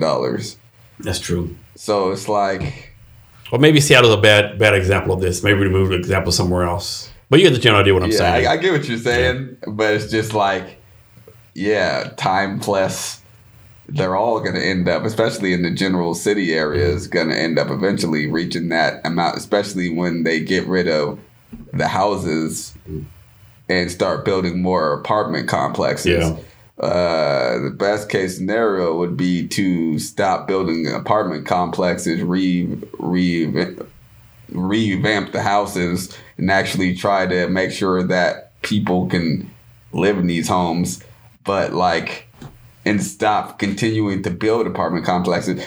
It's proven that apartment complexes that the families that live in those don't really value the community as much as people that live in homes. Yeah. So it's I feel like the more that they destroy the houses, obviously the more that the values are going to go up for the other houses. So it's going to be an endless cycle of that until they run us out and end up building multi-home duplexes that will eventually also cost close to $500,000 just to live in. Yeah. So I want to go back to homeowners, but first another question, right? How do you think we fix this, right? So not talking about race, but economics, right? So you have one family, the middle class, both parents, have pretty decent jobs, right? That kid goes to college, doesn't have to pay for any college, everything's free, right? Parents take care of him. Other scenario, kid comes from a single parent household, not on work, but kind of poor, they're struggling, right? So the kid from the middle class with 2 parents, they can probably take a year off from school, do a gap year, work for a startup, do their own thing, right? And then work for a startup and potentially hit it big, right? Maybe work for Facebook, Amazon, where the kids be really, or maybe start his own company, get venture funding, whatever. The other kid, he has to get a job, he can't take a year off, he can't work for a startup, he can't potentially experiment. He needs a job to care his family. Is there any way to fix this? Because I think there's a big gap, right? Because these people on the one side, they have more opportunities. They know, I won't say get rich, but just do better stuff, do cooler stuff, experiment. The other kid, this is your life, right? Don't get me wrong, this little kid, had a college degree, probably make $80,000 a year. I mean, don't get me wrong, that's a good life, right? But to me, it's just make this. I won't say it's unfair or what it is, right? Yeah, and that's why I believe, as far as the education goes in school, we could definitely add in trying to educate these kids on the future. Me personally, it wasn't until I went to Evergreen where I figured out that they had a robotics team that really made my mind think, oh, okay, well, I can do something better. The robotics program at Evergreen was eye-opening for me because they were teaching me how to build skyscrapers and teaching me how to blueprint and teaching me how to 3D print. When you don't have those kind of things in front of kids, you don't really know the future. So a lot of these people aren't really looking towards the future until it's too late. Like, we got to start them off young when it comes to these kind of things. Put them in like home ec, like have them ready for the future, even if they only have a single parent household. Like, that's why I'm like, okay, if we're going to pay teachers more, we also need to provide more for these children and not give them a bunch of stuff that's going to confuse them and have them ultimately never ready for the world and continuously working in warehouses where they're going to be essentially slaves. Yeah. You know what TAF is, right? That school out of Federal Way? What, say that again? TAF. Technology, something. It's like a tech school out of Federal Way. I can't remember. Technology, Advancement Forum, something like that. I believe I've heard of something out there along that lines in Federal Way, but no. So I used to volunteer there. And one time we were like judging like a hackathon, right? These are like 8th graders, right? These 8th graders had the idea of charging your phone on your skin, use electricity in your body, right? We're like, oh shit, like fuck. That's $1 billion idea. Well, they got the ones where you can pretty much unlock anything. But then the next week, that kid was disenrolled from TAF because it's going through some family matters, right? Some family issues, right? So you couldn't do the hackathon anymore, right? Like, how many kids have great ideas and just had a little bit of encouragement that could do something, but how many are held back for the circumstances? Yeah, like I said, Evergreen was good and bad. So, like, they handled certain things great, and then they completely handled things terribly. Like the parent-student conference, they asked me, "Oh, what teachers have impacted you the most? So what teachers help you?" I told them which teachers helped me or talked to me or helped me out. Then all of a sudden, those teachers weren't allowed to like socialize with me like that anymore. So I was like, okay, now I'm feeling outcast, because not only do I feel outcast, the fact that I'm a gang member that's going to school and not really feeling like I feel in a real place. But now the teachers that I like were being told that they weren't allowed to be close teachers and they needed to, I guess, focus on the other kids more. Mm. So I was like, okay, well, whatever. Let me go back to selling drugs in school. Yeah, I'll show you. All right, so back to home ownership, right? Like, home ownership, I think, is going lower and lower. I think what people realize, there's a lot of corporations like actually buying homes, right? And and they rent them out. That's the big thing. Like, I get an email once a day from some company like, "Let me sell your home," right? And like, and it's free market at all. And like, it's not like you're like a young person. Like, it's almost impossible to buy a house, right? Like, yeah. I mean, does the government need to step in? Like, of course, they won't do that because the free market, like, it's just the prices are like ridiculously high. And like example, my home, it was like my wife's gonna kill me for saying this. We bought the home at like $350,000, right? Last year was like almost $700,000. Like, that's an insane amount, right? I have a friend lives in I think Burren, right? His house is like, it has a carport, 1,500 square feet, not in a best neighborhood. It's so decent, worth like $800,000, right? And that is not $800,000 home. Like, and he'll tell you too, like, he still has like original green kitchen stuff in it, right? And like, it's out of control, right? But like, I don't know, like, I think it's a tough one. Yeah, I think, again, it all stems from like keeping people informed, because at the end of the day, like, we don't really know until it's too late.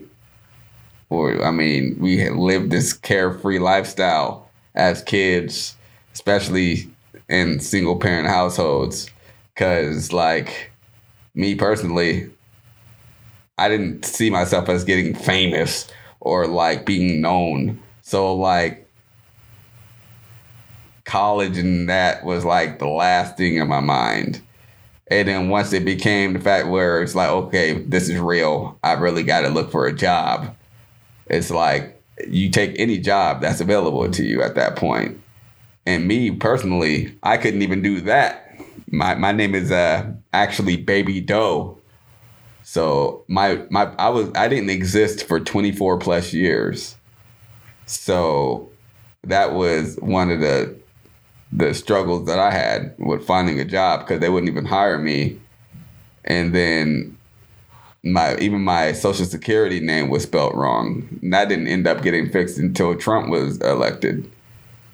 So there was a lot holding me back, but I never chose to blame anybody. I just figured, well, different strokes for different folks. I'll get through it. This will be a funny story to tell in the near future. Now I'm telling people my funny story and I mean, technically, if you think about it, I was never married. If you think about it, my name is Baby Doe. So that's so funny. Let's talk about taxes, especially gas taxes. I know you want to, it's up to you, you'll lower gas tax. Yeah. And one thing I don't think most people don't realize that the money you pay for gas, I'll make this number because at least a third of it is like taxes, right? Like federal government tax, state taxes.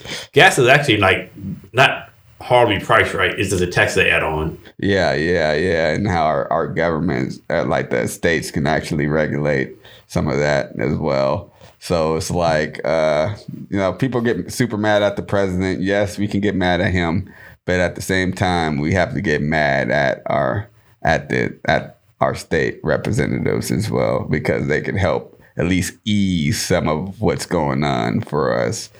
And now I'm noticing that gas is going down, but at the same time, I know the price we're paying for it going down and what they're adding to our gas in order for it to go down. So it's going to be more harmful to our cars in the near future. So, this push for electric cars, they're definitely trying to push for that. And we're not really stable enough to handle going full electric. I see people looking at California, and which is weird considering California and their failing grids when it comes to like electricity and power. Yeah, I mean, I read this. I know it's the truth, but I read somewhere how the grid is. You're gonna really have like one Tesla each block, one neighborhood, because everyone has a Tesla. Like the grid would break. I have no idea if that's true or not. But. I don't know if it's true, but I mean, it makes sense. But then again, suppose Tesla uses like so much, doesn't really use that much electricity. You charge it up, so. And the amount of hours it takes just to charge that one when you're at home, that's like a long time. So it's like you would never really want to drive far distances, and that's really impossible when you live in like. A lot of people that live in Tacoma work in Seattle, and a lot of people who work in Seattle work in Tacoma. I mean, you would think someone as smart as Elon Musk would have figured that problem out and like did something with that. I'm a big Elon Musk fan, so I don't know. I just hope that if that's something that you didn't think about, forget right. Yeah, I mean, I definitely feel like we could get better alternatives, but we definitely can't go full electric. On top of the fact, we still need oil for a lot of these things regarding electricity. Yeah, that kills me too. Like people go all electric, get rid of oil. Like, where do you think electricity comes from? Yeah. So it's like we wouldn't even essentially get rid of oil. It would just be. And of course, they say another thing. Yeah, of course, they say electric. There's no more carbon from the cars and stuff. I get that, but you still need oil to make electricity. And that's not going away. And the batteries that we use to create, we're literally destroying mountains in order to. And we want to talk about all the people and like that. There's an African country where they mine the mineral for the lithium batteries, and so they did a special on that. Where basically like it's slave labor, right? It's like it's probably worse than slave labor. It's like horrible conditions, Yeah, we're definitely in order to please Americans. But we don't look at that. We ignored the slave labor that is making us happy. But watch out for that data. Yeah, out of sight, out of mind. Yeah, don't steal your data. Everybody cares about the data, but not the people that are making your iPhones. Yeah. Next, let's talk about something that was not good for you. You had a car accident on the day of your election, right? It was a few days after the election. After election, okay. Yeah, it was. So you lost the election, and then you had an accident. That had to be like probably wasn't a good time in your life. I have to imagine. Can you talk about that? How you got over that? I was driving home from work, like literally it was like my last day of work, and I was getting ready to start grabbing the signs, and I was a split second of looking away because I seen that somebody did something with my sign. Somebody ended up doing a brief stop because they wanted to make a quick turn, so I couldn't really respond fast enough for that. Naturally, my fault. Just a quick look. But definitely was an eye-opener for me personally. I'm like, oh, man, just that slight look away could put you in a situation is like, it could have been a lot worse. Mm-hmm. So, you know. Yeah, because your truck was pretty fucked up. Yeah. I mean, I'm like, man, like, so you weren't hurt anything or? Yeah, luckily for me, I wasn't hurt. Nobody was hurt. Because if you look at the truck, you're like, damn, like somebody might have died in this shit. Because that shit was fucked up. Crazily enough, my truck was the only thing that looked bad compared to everybody else's like vehicle because I hit them from the back. So their bumper was pretty sturdy compared to my truck. Mm-hmm. So it sucked. You know, I learned from it, very more aware. I'm not looking at any more campaign signs when I drive. So, nice. You know. So on going back to your campaign website, on a statement you have in there, I believe that our state government should return all liberties to its citizens. What does that mean? Like, what? I mean... And first of all, like, how does the government take your liberties from you, right? Aren't your liberties yours all the time, or can government actually take it away? You would think that like you have all your rights as a citizen, but it feels like that hasn't been the case for us, especially as parents. Like to have the freedom to freedom of religion, like the House rep that I ran against, she made it so that we weren't allowed to speak Jesus' name on the House floor. Mm-hmm. I mean, that's against our right of religion right there. So it's like we should be free. And it seems like that's another thing. Just being a straight white male seems like you're not even allowed to be that. Or at least not even allowed to be happy to be that. Like you can't be happy to be yourself. You have to bend the knee in order to feel, to make other people happy. Did you see a thing? It was somewhere where this teacher actually got in trouble. Or at least I think he did. Well, I think it was a college class.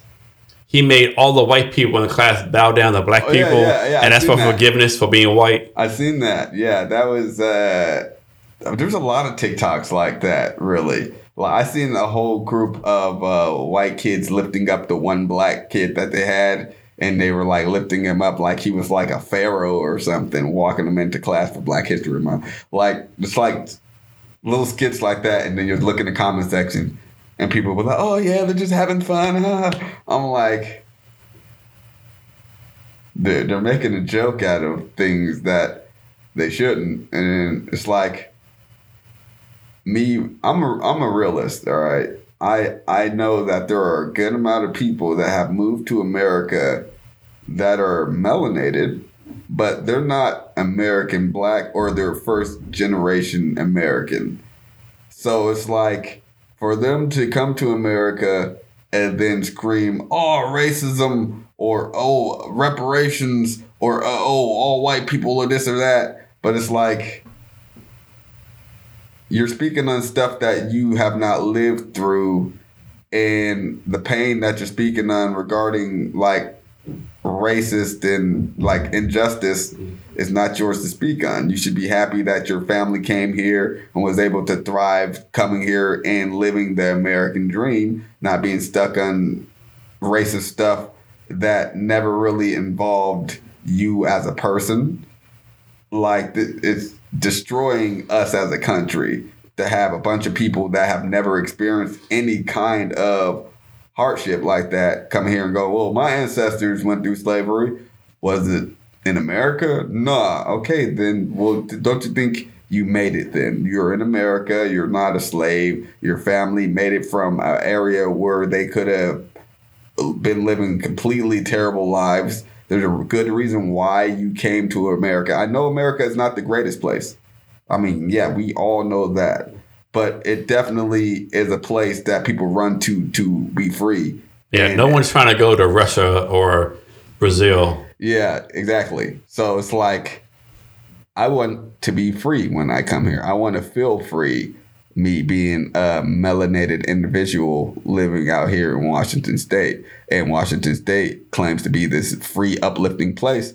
Well, that has not been the case since I became conservative Republican, trying to speak my voice out here. And that was definitely not the case when I ran for office and all of my stuff. And I didn't even need to go and grab all of my signs because all of them were stolen.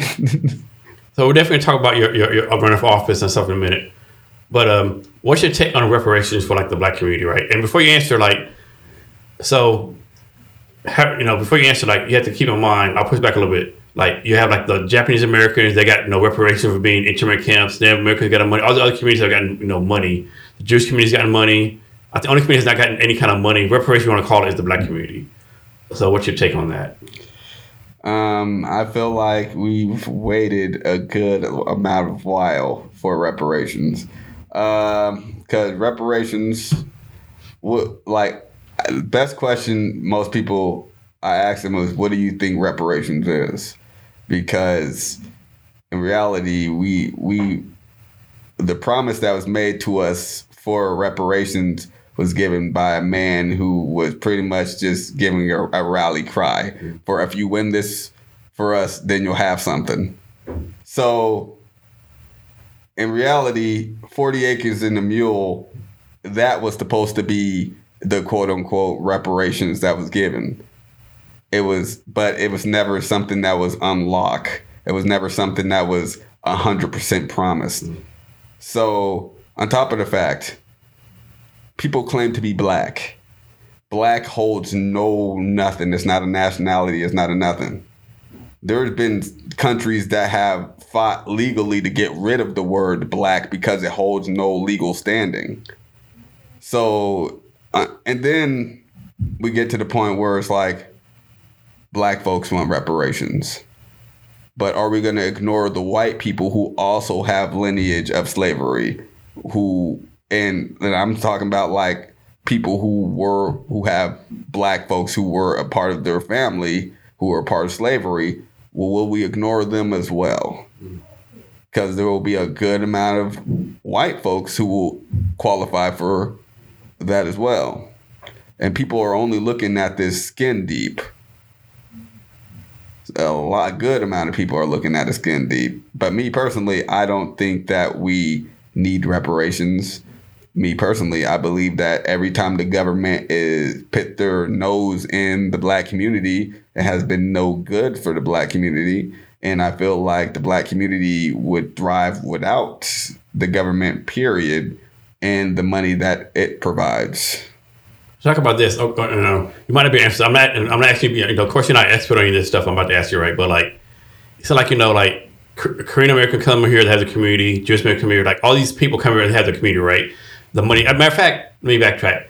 So I know I read this somewhere where like, if someone spent $1 in the Jewish community, it takes like 35 days to get out. Asian community takes 27 days to get out. Any community the dollar goes from person to person in the community. And supposing the black community, it takes like 1 day that dollar leaves the community. It takes how do you fix that? It takes less time than that. That's okay. It takes way less. It's not even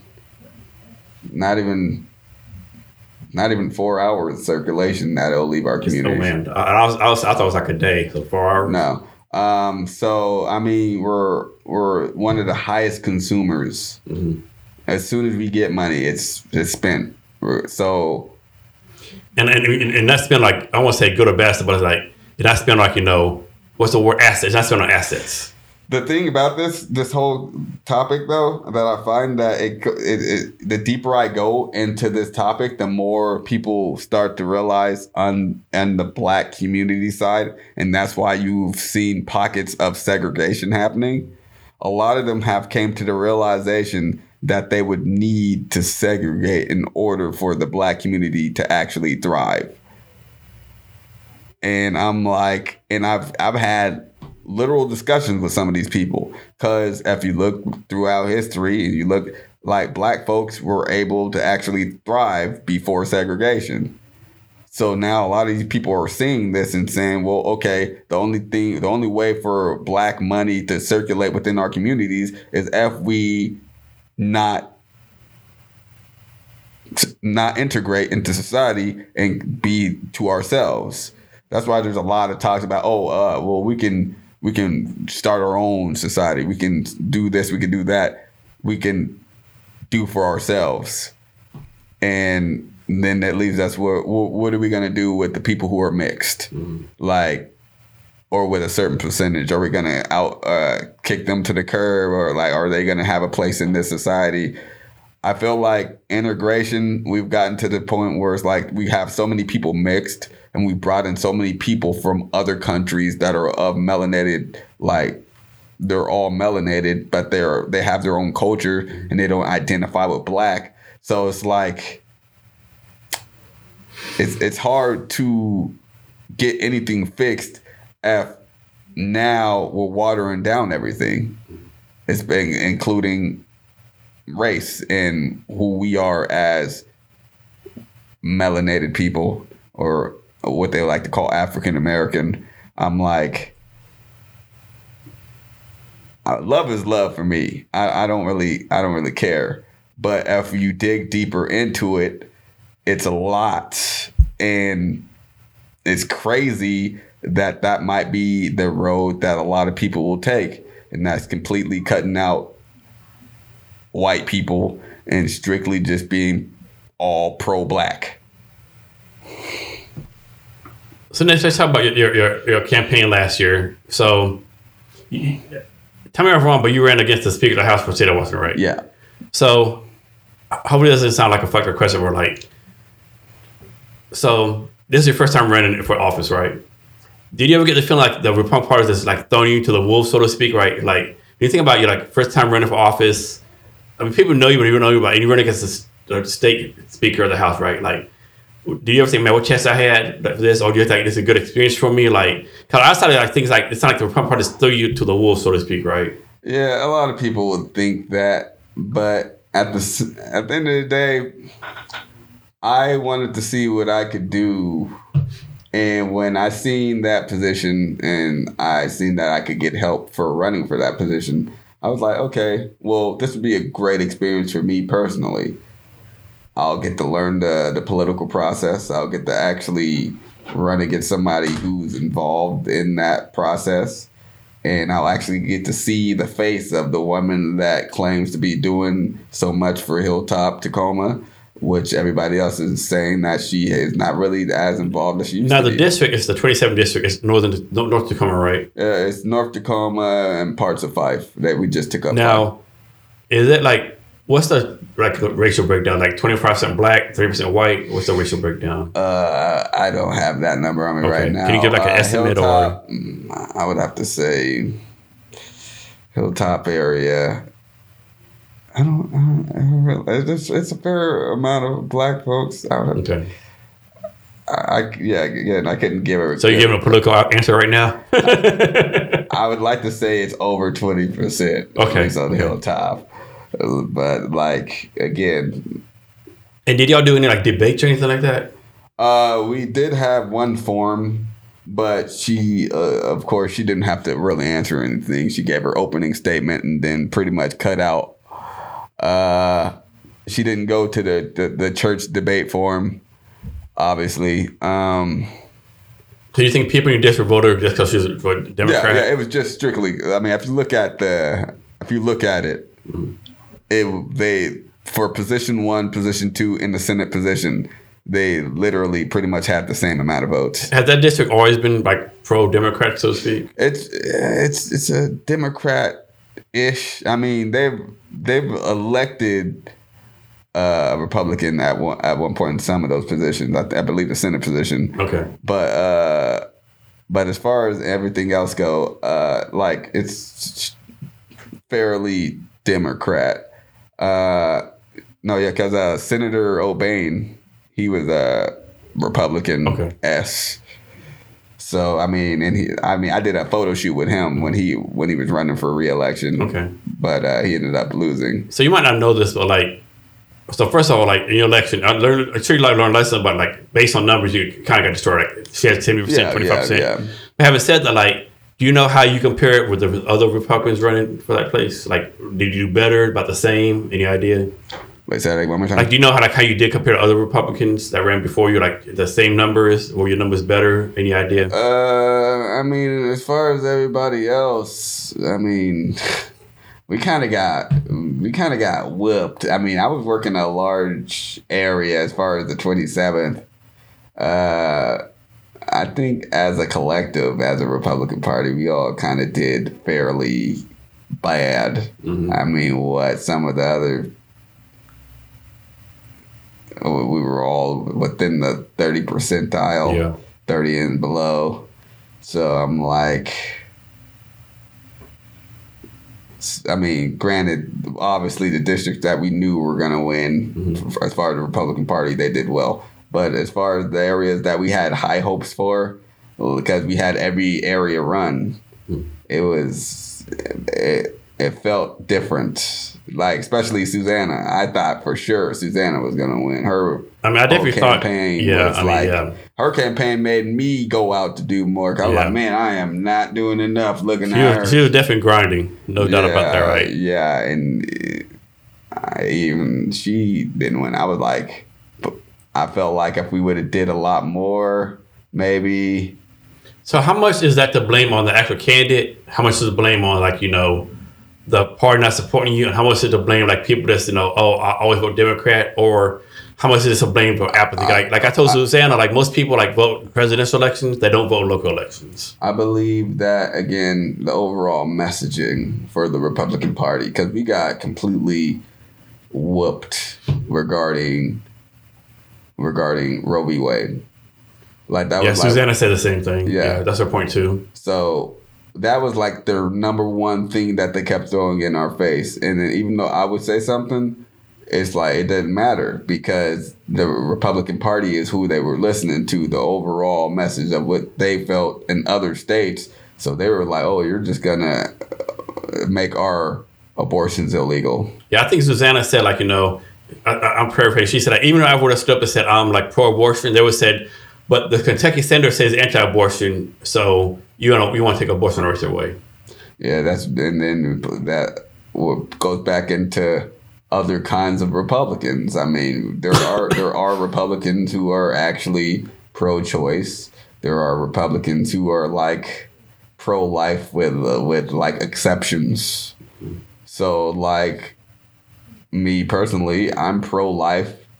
My only middle ground really is the fact that I just want you to understand that you are getting rid of a life. I don't care if you get rid of the life. I just want you to know that that is what you are doing. Mainly because you have the legal right to do so. I'm not going to step in your way of doing that, but I will say that there are definitely other options out there for you.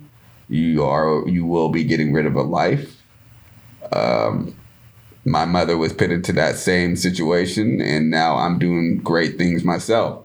So it's like, and then again, we're 98% of women that got abortions only did it just because. So I feel like if there were better solutions and better statistics out there for those solutions, women wouldn't be so obligated to feel that they need to get rid of these babies. They would just take them, or at least not want to get rid of them and put them through adoption, because there is still a large percent of people that still want to adopt as well, but just can't because of all the procedures they got to go through. Yeah, I think one thing we gotta fix some way, like, so it's like people on the right, they believe everyone getting abortion, like all the liberals, they get abortion every single day because they don't have a household that's no abortion a day. And then people left, they think everyone on the right like thinks like the opposite, right? But it's like it's more nuanced, right? It's like the word exceptions, like Susanna has a great story what she had to go through. It's like, yeah. Another thing too, like, this to me, like, if somehow we get rid of probably a wrong term, but like the 1% of people on the left, right? Extreme, I'll say extreme crazy, right? 1% of the right, extreme crazy. It's not like they dominate the narrative, right? Like somehow we could, I won't say silence them because you don't want to do that, of course. Like somebody make the other 90% more strong, more like vocal, right? Yeah, like I said, we have crazies on both sides. And unfortunately, even at some of the forums, like the overly vocal Republicans, I'm just like, bro, please stop talking. You're going to mess it up. Like, did you just say that out loud? Like, what the fuck is wrong with you? For the rest of us, get somewhere with your crazy shenanigans. But it's like, I think it's good still that they have a voice regardless of how I feel. Mm-hmm. I mean, I'm not going to agree with every single Republican, just like how I know I won't agree with every single Democrat on a lot of issues. But I think that both sides, the loudest mouth has definitely been able to influence our elections on both sides.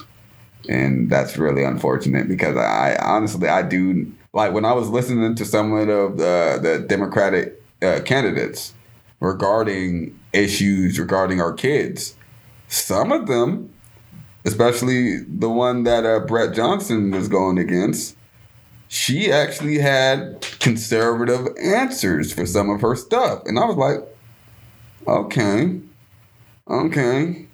And that made me realize, okay, that could be my family member right there. Like, that could literally be my family. Like, they have conservative ideas about a lot of things, but they know that it's more profitable and more beneficial for them to run as a Democrat in the Democratic Party. I mean, reality is you want to get elected in the state of Washington. I mean, Democrat. Just like, like other state of Texas, it's hard to get elected, as a Democrat. You have to run as a pro-choice Democrat, conservative Democrat. Yeah. And I mean, that's your best option for you right there. And you can't even really label yourself as a conservative. So you more, I mean, I guess you could say you're Baptist or something, but for the most part, again, like I said, like she gave conservative like answers to some of the issues regarding our kids and stuff like that. That even I was surprised. I was like, oh, okay.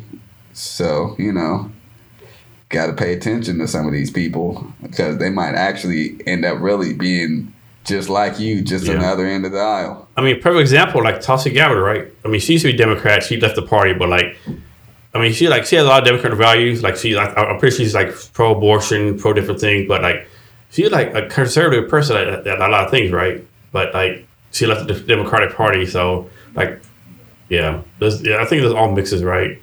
Yeah.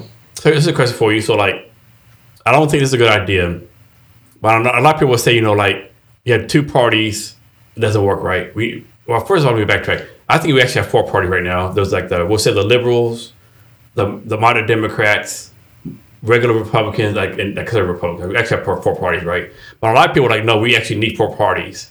I don't think that's a good idea because do we want to be a country like Italy or France where like someone who wins an extra 20% have to do a government together and like it's all these coalitions? I don't know if it's a good idea either. We are like you said, we essentially, and we already still kind of do have other like libertarian, like I always forget about them. Like libertarian, the Green Party, always forget about them. But that's their party. Yeah, you're right. And the fact of the matter is, it's like it all comes down to funding. It all comes down to money.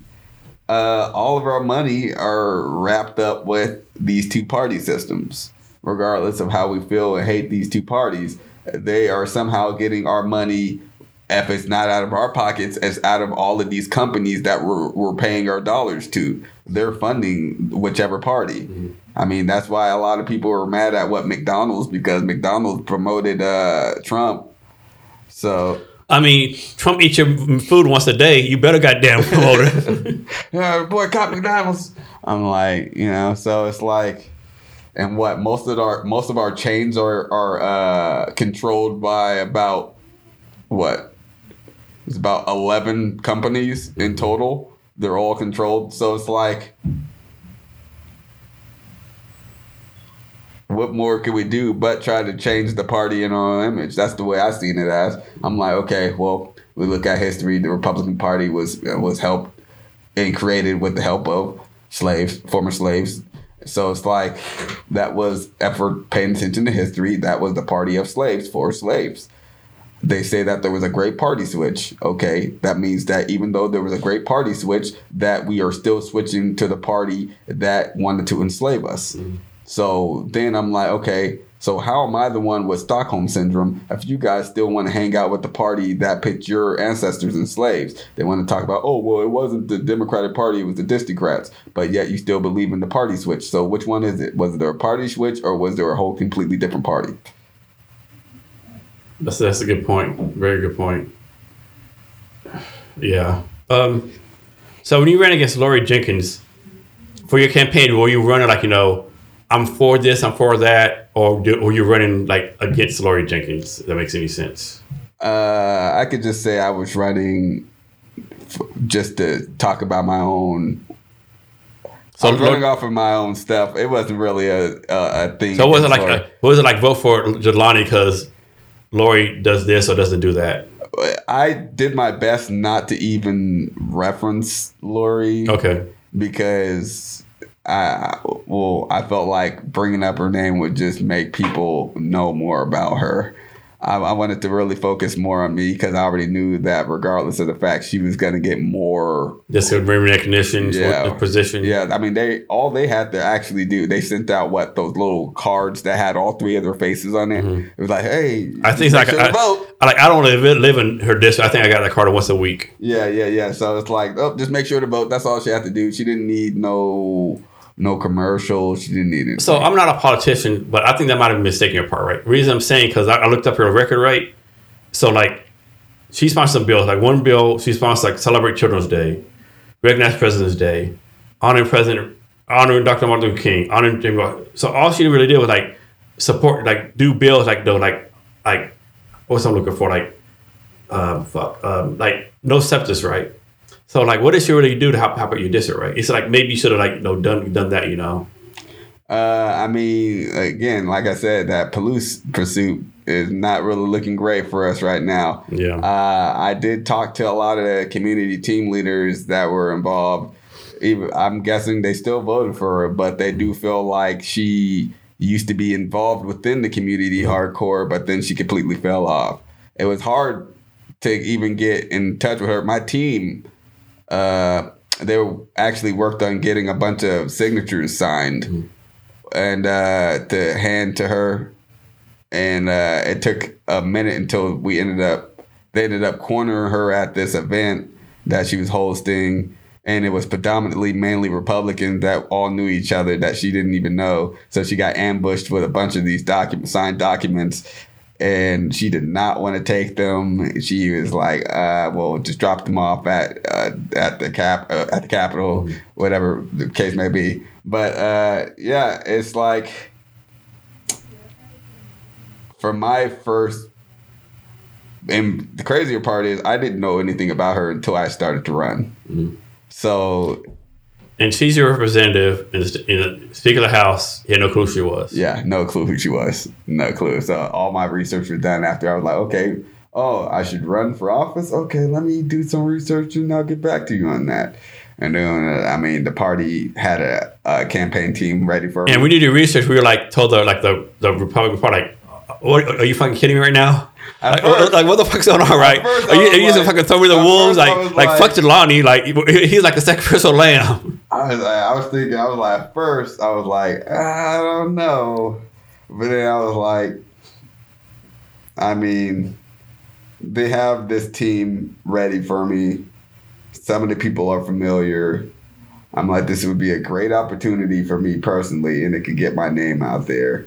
And this would be a really good way of figuring out this whole process because I've always been outside looking in. So I was like, okay, well, let's do it. Let's see. I mean, we've seen races with people that had a lot less than what I was presented with, and they somehow ended up pulling it out. Unfortunately for me, something ended up going wrong during the primaries for me and the people who were running my campaign. And let's just say it got really messy. Mm-hmm. So about time I got to the primary, I went from having a campaign manager to not having a campaign manager anymore and running my campaign pretty much by myself with the help of Susanna and Ashley Ray. Mm-hmm. So there was a lot that happened during that, and sooner or later, I'll end up telling that story. Right now, I'm just marinating it and figuring it all out because there's just a lot. And, I'll just say sometimes when people present stuff to you, you don't want to jump into it right away.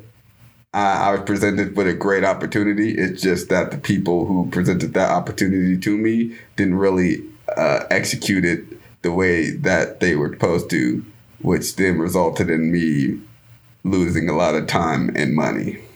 So, I mean, not to talk stereotypes, a lot of people they think about a politician, a Republican, Democrat, a white guy, a white female, 3-piece suit, bachelor's degree, highly educated, been in the party for a long time. You you definitely know secret territory, right? Former gang member, black guy, Republican, TikTok. I think he has tattoos. You're like pro drugs. Like, how was that a challenge for you, or like how did that work out for you? Like, how do you make yourself like better candidate with all that stuff? People want somebody that they can relate to. That's why Trump got elected in the first place. It's not that he was a politician; it was that he was a businessman. Once you figure out that America is a corporation and that you're supposed to run it as a business, then it all makes sense. The man was pretty much made for the position. And America is not the same as it used to be, and just being a strict politician is not going to help America. We need to run it as a business. It is a business. We need to be America first. We need to focus our assets on American people and not send it overseas.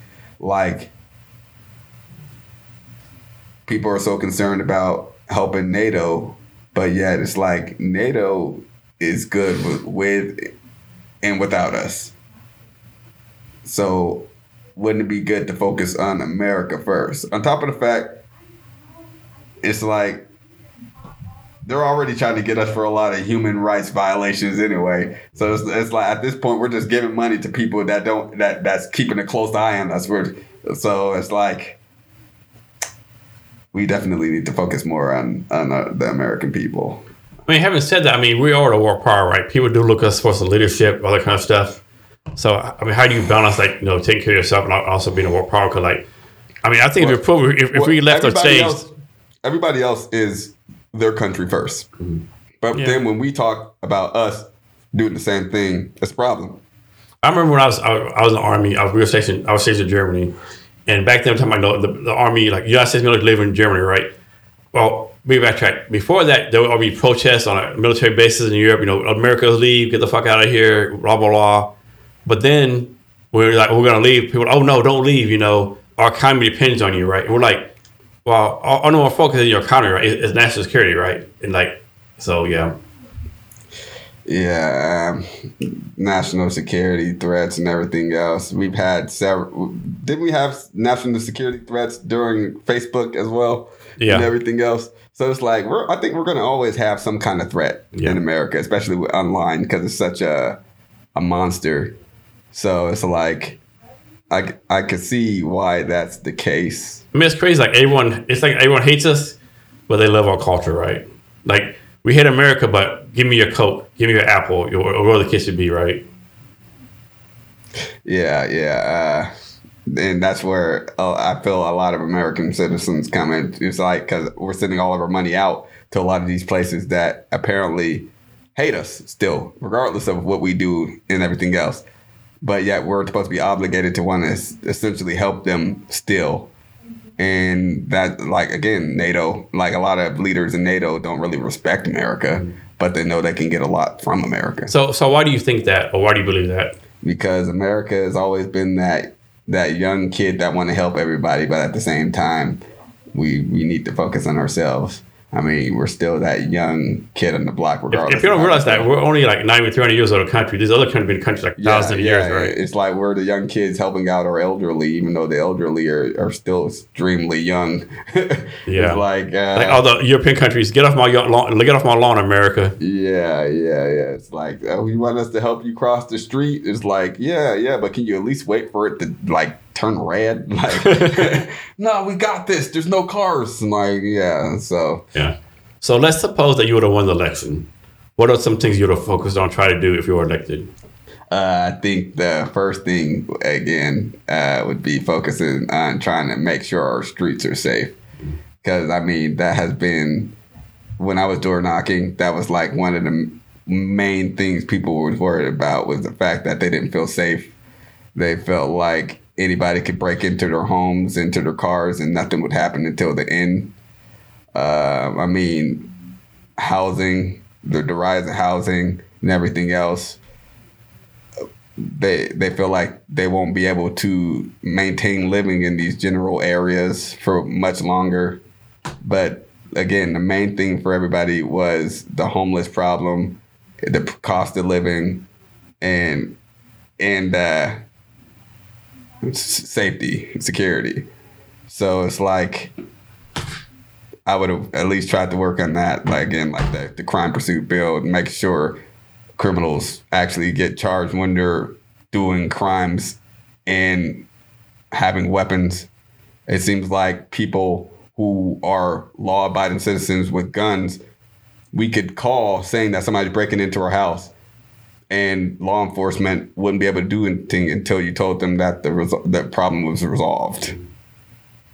Like, that's the situations we're living in today. I mean, the call time for when police actually can get to us is an hour wait. That's a problem. Yeah, that's definitely not good. So, from your point of view, what is something the Republican Party in the state of Washington needs to do better? Interact with our inner cities. Okay. That's like the number one thing they need to do. And what's something the Republican Party does well in the state of Washington? Well, their dinners are amazing. They know how to throw some great dinners. If we could just move those dinners into the hood, people could see that they actually know how to cook. Listen. Shit. That's some funny shit. I always make those jokes. I'm like, these guys know how to cook. They know about flavor. I promise. They know about seasoning. Yeah. It's crazy. I'm like, yeah. And so, what's one thing you think you already answered this question, but what's one thing you think the Democratic Party in the state of Washington does well? I mean, they know how to get their message out there at the end of the day. Like, regardless of them not liking each other or whatever the case may be, they will get their message out there, and they'll make sure that all of the candidates that they presented are seen. Mm-hmm. And they're making sure they have their whole pamphlets all with them. It does seem like Democrats, they have one message, everyone says the same thing. Republicans, like, this person says this person says that, like, no continuity, so to speak. Yeah. And then what's one thing you said the Democratic Party in the state of Washington does not do well? That's actually care about their citizens. Like, yeah, we can put out all these programs, but at the end of the day, they still got rid of a lot of programs that help people with mental health issues. Mm-hmm. So it's like they can claim to be the party that care about people, but at the end of the day, if you don't care about the people with mental health issues, you definitely don't care about everybody. If you're just providing quick fix solutions that aren't actually helping the homeless, but moving them to different areas, you're not actually caring for people. So it's just they're not good at telling the full truth. Yeah, like, I can speak for the rest of the state, obviously, but, like, I know Seattle's home, like, the mental health crisis, like, you'll see people in the corner talking to themselves. Like, the other day, I was walking in the area, this lady, like, basically walk from corner to corner, like, taking her clothes off, threw us out the bus. It's like so many things you see, right? It's like, and it's sad, right? But, like I say, kind of bad, like, people with way more money than me and way smarter than me having to figure this out, right? Mm-hmm. Yeah, it's weird because it's like I feel like I could do so much, but yet I'm, again, that former gang member who's just branching out. What can I do when people who are a lot older than me, people who are a lot more educated than me, apparently on paper, but it's like they've been trying, or at least they claim that they try. Amazon, I hate to say, Amazon probably wastes millions of dollars every year, right, to make themselves look good, and, like, nothing happens, right? It's like, I don't know. Right? Some of these big name politicians are like, or some of these big name scientists are, like, outlawed in some of these other countries, but yet we hold them at such high regard. Like Fauci, like, he's not even allowed to go back to India. Yeah, Fauci, that's a whole different conversation right there. And then, like, I actually experiment one day, right? One good thing about Seattle homeless, like, they're not really aggressive, right? Like, I've been in other places, like, they're like bad you, like, give me some money, right? At least in Seattle, unless you, like, stare them down, they really don't ask for nothing, right? But one time I counted, right? From the time I got the bus to the time I walked to where I work at, right, I passed like 25 homeless people, right? I'm thinking about, if I give each one $1, only $1, $25 a day times 30 days, times 37 days, like, that's not sustainable, right? No, not at all. Everyone, like, feels pity. I don't say pity, but, like, they want to help out, they do stuff, but, like, what can you do, right? It's like, I don't know. Yeah, There's a lot, because then there goes into play like a lot of conservatives don't really like social programs after not being allocated correctly. So that, again, that plays a part in creating social programs that would actually help the homeless that are actually. I definitely think we need some kind of social net right now. Yeah. One thing, like, I don't like when Republicans say, like, put yourself on the bootstraps. Some people don't have bootstraps, right? Yeah. Like, I feel it. Some people don't even know where the bootstraps are or how to, like, even tie their shoes. So it's like, if they've never been presented with showing somebody how to tie their shoes, how could they ever pull those bootstraps and they start doing something? Like, we have to we need to show them that there are solutions, create those solutions, then show them that they exist. A lot of people don't see that these kind of things exist. Again, like I said, me living the lifestyle that I lived, it took me going to Evergreen High School to see that there was robotics programs. Evergreen High School, that's in Tacoma? Yeah, no, that's in Berrien, or White Center. White Center? Yeah. Where's White Center at? White Center is just down the way from Berrien, West Seattle. Okay, I never heard of White Center before. Yeah, it's it's the hood. Is it? Definitely the hood still. Yeah. And so, are you still involved in like robotics and tech and stuff like that? No, I am not. I mean, granted, I still like dabble with technology and everything else. Like, I 3D print sometimes. I have like my own 3D printer, Endor 3. And I talk to people about 3D printing and everything else. Okay. I wanted to get into 3D printing because I always wanted to learn how to 3D print a working heart. So that's like one of those things that I'm venturing into as well. Okay. So what's your political future, right? Are you going to try to run for the same office again? It's ideal that I would want to run for the same office again. So I'm going to push back on that real fast. So, like, I want to say, I'm going to question, nothing's a losing there, right? But, like, it's not like you'd be better, so, like, maybe you're, like, running for, like, an other office, maybe mayor of Tacoma, maybe city council, like. Yeah. I mean, it's like, I hate to say, like, but let me backtrack. Like, I never said there's a losing election, right? Like, people, like, I'm from Texas, right? People don't realize that Texas is a real Republican right now, right?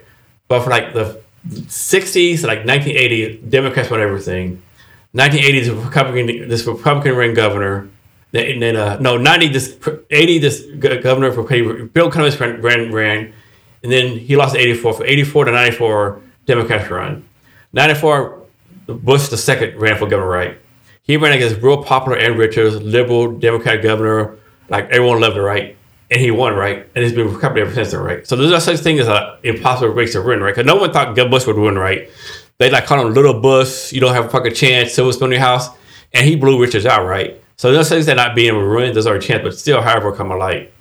I mean, I think this time around, people will have a fresh breath of air of who I was. Mm-hmm. And that's a good point. So, like, I wasn't known the first time around. I feel like the Republican Party seen what they did wrong last time, so now we are at a position where we can try to do better, especially if I do decide to run again. But yeah, I just feel like repetition, I knew that it was going to be an uphill battle for me. To continue to do it again would seem like it would be a logical choice as far as like getting my name out there and people seeing that, oh, well, that option's there again for me. It's not just different option of people I don't know compared to the same thing we've been voting for. Mm-hmm. So obviously this person must care enough to try his hand at it once again. That's a great point. That's a very good point. I do care. That's why I'm like, when people are looking, oh, don't try it again. I'm like, well, that's essentially what they would want. They want a bunch of new, fresh faces that nobody knows. And so they can get that easy win because that they recognize that name. It's a familiar name. That's the person they've been voting for every time. You could tell by just the down ballot votes. They don't know her personally. They just know that that's the person they've been voting for. So there's an Eddie Murphy movie that came out a long time ago, right? I can't remember the name of it. But basically, the premise of the movie was this old white dude. I'm making his name up. His name was like Abraham Wilson, right? He has been running 55 years, right? He died, right? Eddie Murphy's character was named like Aaron Wilson. So they ran with A. Wilson. Or Abe Wilson, like same name, right? So they voted for him, right? Yeah, I think I've seen that actually. Yeah, it's like, they didn't make this a big thing. And they somehow they paid off the people, like put his name at the top of the list, right? Like he's the same person, right? So you're kind of like, who the fuck are you? Yeah. like you're a black dude, so a 95-year-old white dude, right? It was supposed to be the white dude. Yeah, I remember seeing that. Yeah, so it's like, so many people like don't realize how, it's craziness, right? Yeah. So, I mean, essentially it would be like that, except not like that, right? Yeah. So what are you doing to make sure you keep your name in the front of your district, like, keeping your name? I'm getting involved in a lot more programs because, I mean, community service is important when it comes to running for office. People want to know that you're actually doing something. Like I said before, I'm going to start collaborating with the woman that started the sex trafficking group because I feel like and can you talk real fast? Don't you go like some kind of a homeless camp group or something like that, or like homelessness thing? Homeless Safe. Yes, that's it. Yeah, ran by Brett Johnson. I'm supposed to also be collaborating with him with the homeless encampment outreach program that they're building up at Tacoma Safe. So the Virginia Taylor Club is the main hub that I'm using as far as outreach. We're gonna really be tackling trying to get more community service down within that club as well, and seeing how it's ran via the 27th. It will focus more on things that we need within the 27th, and that's why I wanted to be vice president for that position, and I helped with Kristen with being the president because I felt that she made a perfect president, and I was going to be a good vice president. So you have a full-time job, you're doing all this political stuff, you're married, you have like 2 or 3 kids, I think. Like, how do you balance all this stuff? Like, how do you make sure, how you take care of your family, give your wife the time, kids the time they need, you focus on your job? Like, how do you manage all this? Well, as of right now, I am, I don't really talk too much about my life, but I am going through somewhat of a separation. But, as far as my kids, I'm always constantly around them whenever I have time. Even like TikTok, I only do that once, like in the mornings or at night. Other than that, it's strictly either going to work or spending time with the kids. So, I mean, it's not hard to juggle, considering the fact that a lot of these events a lot of them are just once a month meetups. And then we just figure out what we're going to do within those whole weeks. We try to schedule everything the best that we can. I definitely try to schedule my schedule to match up with everything. But, I mean, it's just being organized. Okay. It's a lot of being organized. So what do you see your political future as? Do you see yourself being the mayor of Tacoma, governor of Washington, a senator? What's your political goals? Of course, people say as politicians you have political goals, but what is that?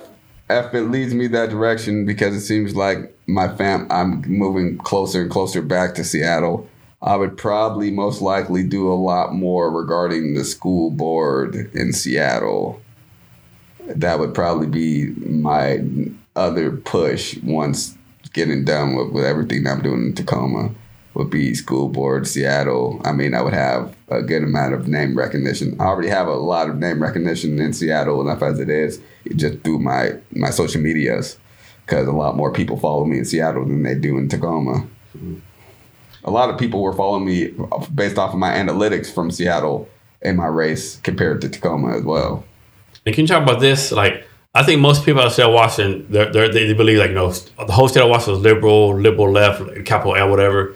But in reality, it's the I-5 corridor, Seattle to Olympia, go liberal. Pretty much the rest of Puyallup, Eastern Washington, they're kind of conservative. Can you talk about that? It's fairly conservative in a lot of areas. Even Tacoma is I feel like it's purple. I know a lot of people will say Puyallup, Frederickson, that's conservative Texas, right? Pierce County. Yeah, because if you think about it, the amount of people that live in Tacoma that's not even a predominant base of people that are voting. The ones that are voting that's not the overall base of people. There's a fair amount of people that don't vote because they don't feel like their vote matters. And a lot of those people are... That's a whole other total discussion. Yeah. So, and a lot of those people some of them which are conservative. They know that they live in blue areas and they just know that their vote doesn't matter. That's why, when Trump ran and the red wave happened, the silent majority, you found out a large number of people actually voted for Trump in Washington State. Mm-hmm. It's But yeah, throughout my campaigning, I found that there's a lot of conservative areas. It gave me hope for Washington State, made me not want to leave so badly. I'm like, oh, I could just move to a conservative area in Washington State. Yeah. So your hat says "Make the Hood Great Again," and so that's the take on "Make America Great Again." I'm guessing, right? Yeah, in a sense. The hood, I mean, short for neighborhood. Our neighborhoods were great when fathers were actually involved in the homes and actually had time to spend with the children. Nowadays, the parents we're dealing with single parent households. We're dealing with the government that don't care about the family structure and the family unit anymore, and we're dealing with people. We dealt with a time where the fathers were getting locked up and the children were getting raised by drug addicts. And it's like... You're talking about the 80s crack epidemic, that kind of stuff? So it's like now we're in a time where women believe that they don't need a man, and it's like the women power movement made things quite crazy. But now it's like you don't really hear too much about them anymore, but you do see the damage that it caused regarding a lot of the women and not really needing a man, and then seeing the structure of like the minority communities with there being a large percentage of women who don't have a man, but their baby's dad, they have the same baby's dad within that general group. So there's a large number of women that are with the same person as well. So it's very unsettling. Yeah. So one thing I'm a firm believer as a country, like we got to do better than have 2024 Biden versus Trump. Like, having said that, it seems like in the Republican Party, even though all the problems Trump is going through, like he might get arrested soon, I don't know. It's like the Republican side can be Trump versus DeSantis. What's your take on that election if that happens? I don't think that's going to happen. No? No. I mean, DeSantis already said he wasn't running that bad, didn't he? I mean, he had a lot going on with his wife as well. I mean, everything he's doing, like he's running, like he went to Iowa. He throwing shit at Trump, like he's doing the stuff like he's going to run for office. I think it's all theatrics. Think so? I think at this point, I mean, surely, even though a lot of people like DeSantis, I don't think he would have enough support in order to get him over. Well, surely Trump can't. I mean, Trump is going to again, but I mean, are the American people going to elect someone like him again? Like, all the cities going through, like maybe. I mean, my thing is like, I think we have to do better than Biden and Trump. Yeah, I strongly believe I would love to do better than them, but at the same time, you look at the situation that we're in right now. Trump has become very powerful within the movement. I mean, he's at least coherent, at least from what we could tell. I'd be crazy to be like, okay. I mean, you definitely can't count Trump out. He has that much control in the party. I mean, what was going on our end out here in the Republican Party, we had people who don't necessarily support Trump still screaming about the endorsement he gave to our state chair when he endorsed him. Yeah. So it's like, and I know that our state party doesn't really vibe with Trump like that. Yeah. But they definitely were happy to get his endorsement when it came to that whole situation. So who are some alternatives like to Biden and Trump? Like on the Democrats, like Tulsi Gabbard would never run again, I don't think. Republican side, I don't know, maybe Nikki Haley. I don't know about Mike Spence, like, I don't know. Like, I think it's slim pickings, right? Like, someone, like, some I won't say like a Captain America needs to come from some political party, but like something needs to happen, right? Well, my thing is too, like, can we get someone at least 60 years old and younger? I mean, I know somebody threw out a good run for when Trump ran, and I mean, I did see it. And that was to have his VP be Chelsea Gabbard. And I was like, okay, I could kind of see that. I don't see no problem with that. That fits all the boxes checked. And plus, she's, she was a former Democrat. So, we might get a little bit of insight on some things that they're feeling. But other than that, I'm like, yeah, I mean... DeSantis is the next year around, next election around, I feel like that would be strong for him to hold off on this election and run the next election. Yeah. I think that would be a lot better. Yeah, I think DeSantis is going to run. He's in Iowa. He's saying the stuff that he's going to run. He has officially announced it. Like he's been throwing shade at Trump, right? Like he said something like, basically said, this is how I do things in Florida without the policy drama, without the controversy, So, well, only time will tell, I guess, because 2024, like next year, right? It's right around the corner, right? I'll definitely be taking a look and I'll examine it because, of course, like people assume that I'll just if I see that there's no wasted vote, I'll obviously make my decision accordingly. But if I see that somebody's just out there wasting votes, I'm obviously going to make the logical decision. Yeah. That's just how I feel. It's just like how people were misusing their vote when Joe Jorgensen ran. And they're like, I'm just going to vote for the Libertarian Party. I'm like, well, the idea of it sounds great, but at the end of the day, you're still taking away from votes just because you ultimately don't even like Joe Biden still. Yeah. So why don't you just go with the monster that you know that you can at least work with? Yeah, and what I don't think a lot of people realize when Trump, he runs Trump again, I think he a lot of us for this, right? Like he got elected, and then he put these, and he pretty much ran overturning Roe vs. Wade, right? Permanent election overturning Roe vs. Wade, and he put those 3 conservative judges, and then it got overturned, right? So I think he's gonna say, hey, don't forget, I put these 3 judges on here, and Roe v. Wade was overturned. I think he's gonna let dialogue votes like that. I could be wrong, of course. Well, I don't like to speak of the future because I might end up still running, so people are gonna look at me crazy. But overall, I already know they're gonna make Roe v. Wade an issue again this next coming election. Yeah. That's obvious, even though Washington State is a non-issue. See, that's why I hate focusing on those elections, because then it takes away from what we need to do out here in Washington State. Because it's like we can't operate at the same level as them. Yeah, it's going to be a losing factor every single time. Hey, so have you ever watched this podcast called Now We Eat, the Hot Ones?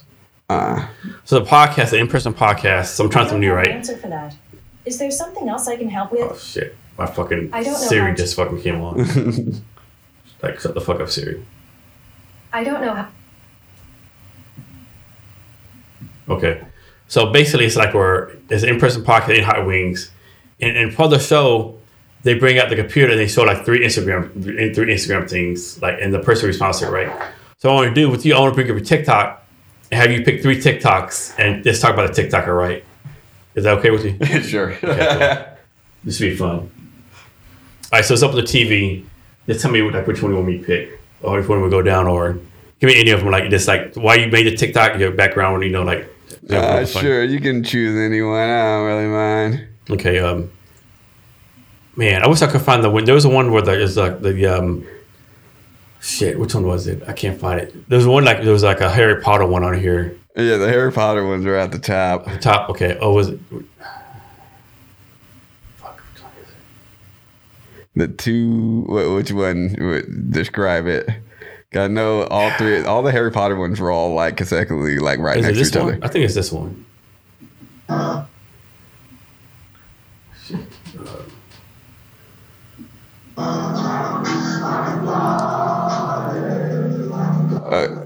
the hell? I done woke up on the right side of TikTok today. Hey, I need a hat. I need socks. I want one of them pies. So that was my way of promoting somebody's small business, while at the same time showing them that I need some of their Harry Potter merch. During that time, the conservatives were going at each other's throats, so I decided to take a break from debating and all that on TikTok because it was just way too much drama at that time.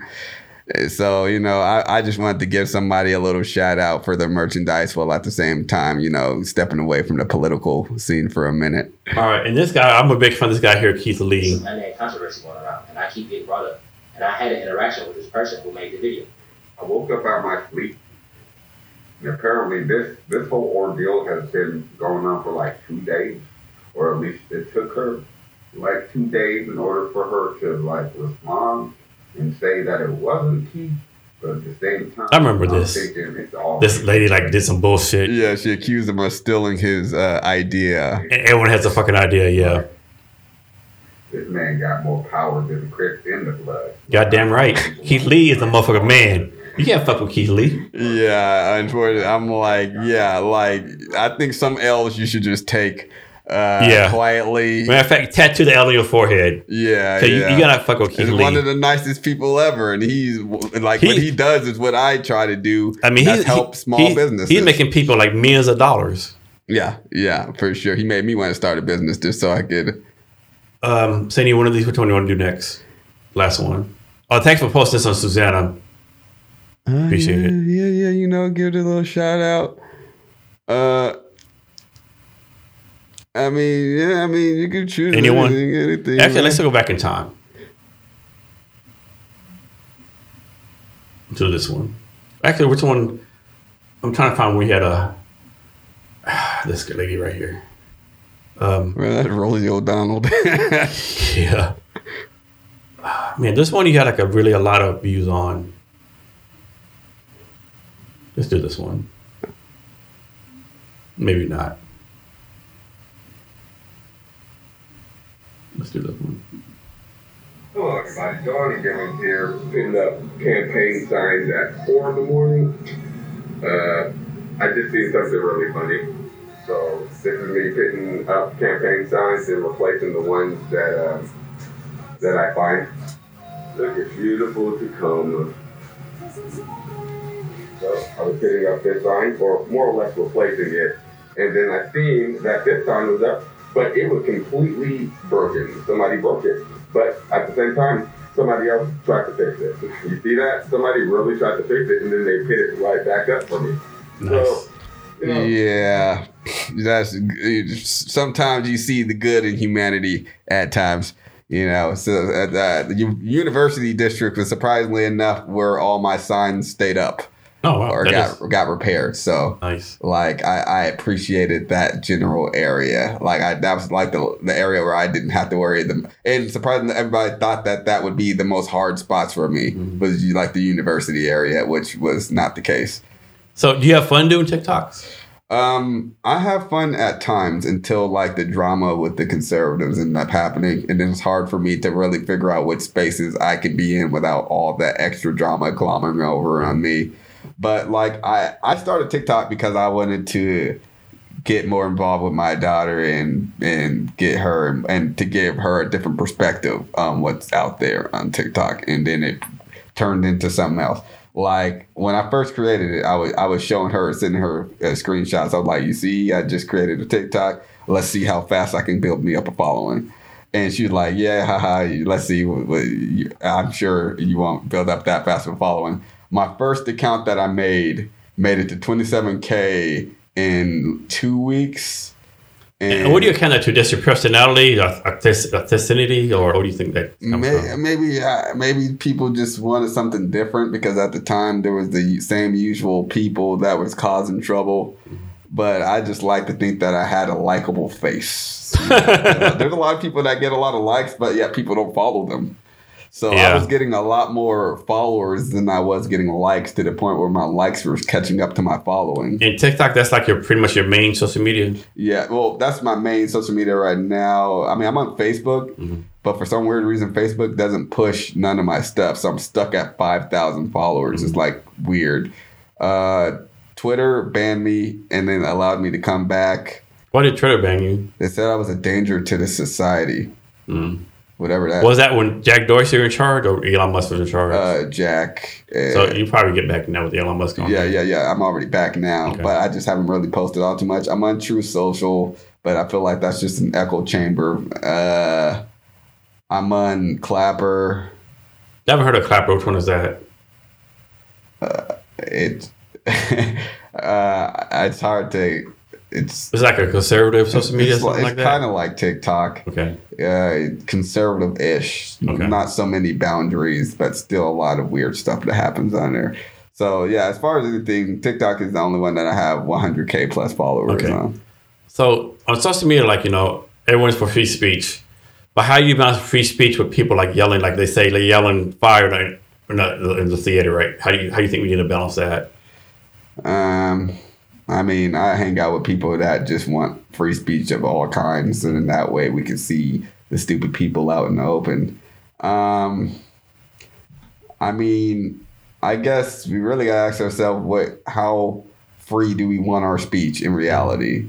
Because me personally, I would like it to be out there in the open, so then that way I know what to stay away from. Yes, you know who your quote unquote enemies are, right? Cancel people. Let them be free to say whatever they want, and then you can just go away from them and see what kind of person they are. Mm-hmm. I don't believe in canceling all speech, because then we end up like living out here in Washington State where people don't say how they feel, but you can definitely tell how they feel by the way that they act. Yeah. And there's a lot of low-key racism without even saying it. Yeah. I heard people say like racism in Seattle is like kind of like, like behind the scenes, Yeah. Like, we don't know who they are, where other places, like, if someone's racist, Yeah. I'd much rather see my racist than to have my racist right there pat me on my back just to find out that he's making a lot of money off of me and he doesn't really care about my well-being. Yeah. So, Jalonnie, is there anything I should have asked you I haven't, or anything you want to talk about that we haven't covered? I don't know, man. I was just here for the conversation. Glad you had me on and everything else, so happy to actually be here and have my voice be heard. I mean, I don't really have anything to mind that I have to talk about. I mean, you pretty much touched base on a lot. Okay. So I do have one more question. Like, so all the stuff you're doing, like, it's pretty much like, free of charge. You're not getting paid for it. How put this question? Say that part again. So like free of charge. Free of charge. Yeah. See, and people think that I make a lot of money on this app and everything else, and I don't. I don't get paid to do even the who I'm sponsored through. Mm-hmm. I don't make money off of them. I just like helping the businesses. Yeah. So that's another question. Like, if you're elected, what would you do for small business? Well, I would make it so that, especially when they had the options of actually making it so during the coronavirus, small businesses were the first thing to get shut down. Mm-hmm. Like, those were the first thing to get shut down, and we had to rely on all of these big corporations. It's bad enough that the majority of our big corporations are owned by a few people, but to shut down our small businesses and make it hard for them to thrive and flourish was definitely a problem for me. So I definitely would like to try to make it so that there are more people out there able to actually start businesses and keep their businesses. That has been like, because me personally, I'm a young guy. I want to start a business, but every time I talk about starting a business out here, it seems like that is like not something that is likely to happen. Mm-hmm. People are saying, well, it would be better off going somewhere else, starting a business. I mean, that was apparent through Chop Chaz, seeing what happened during that whole situation, seeing that businesses weren't actually protected, and the people that felt that, oh, well, they have insurance. No business wants to use their insurance. That's the last thing that they want to do. It affects them in a very negative way. And we can't put that in our small businesses, or else nobody's going to want to start businesses out here. It's bad enough our big businesses aren't even really trying to start businesses and bring more out here. Mm-hmm. And people play into account, oh, well, there's more people hiring, and I'm like, these are people that are going back to work from getting laid off. That's got me too, right? When people say, oh, there was 1,000 new jobs. No, not really. It wasn't 1,000 new jobs. It's just people going back to the old jobs. Yeah. So sometimes the middle nexus that Republicans and Democrats both do, like, just amazing me, right? Yeah, both sides got a lot where, like, again, I was talking to Susanna. I'm like, there's a lot that the Republicans do that irritates me and everything else. So it's like, sometimes I think in my head, like, maybe it would be more beneficial to run as an independent. Like, who knows? But I still have faith, though. So I'm going to give it another try, get the Republican Party a good go. Hopefully we're all on the same page. I'm only 30 years old, so I'm just trying to get it all out. So being on 30 years old, like, how do you, like, what's what I'm looking for? like how you deal with people like, like way older than you in the politics, right? They're 50, 60. Like, how do you like make sure like your voice is heard, Oh, well, typically I don't have to try that hard in the party because I have a strong voice within the party. Mm-hmm. So like they typically want to hear what I have to say at all the avenues regarding like things going on with the Republican Party, what's going on. And I've yet to find a spot where I wasn't able to get my voice heard so far. Okay. So I don't think that's ever been an issue. I think me just joking around with them about me being young is just funny enough, and how like I am the youngest PCO at our meetings for like our district meetings and everything else. Everybody else is like 35 and older. Yeah.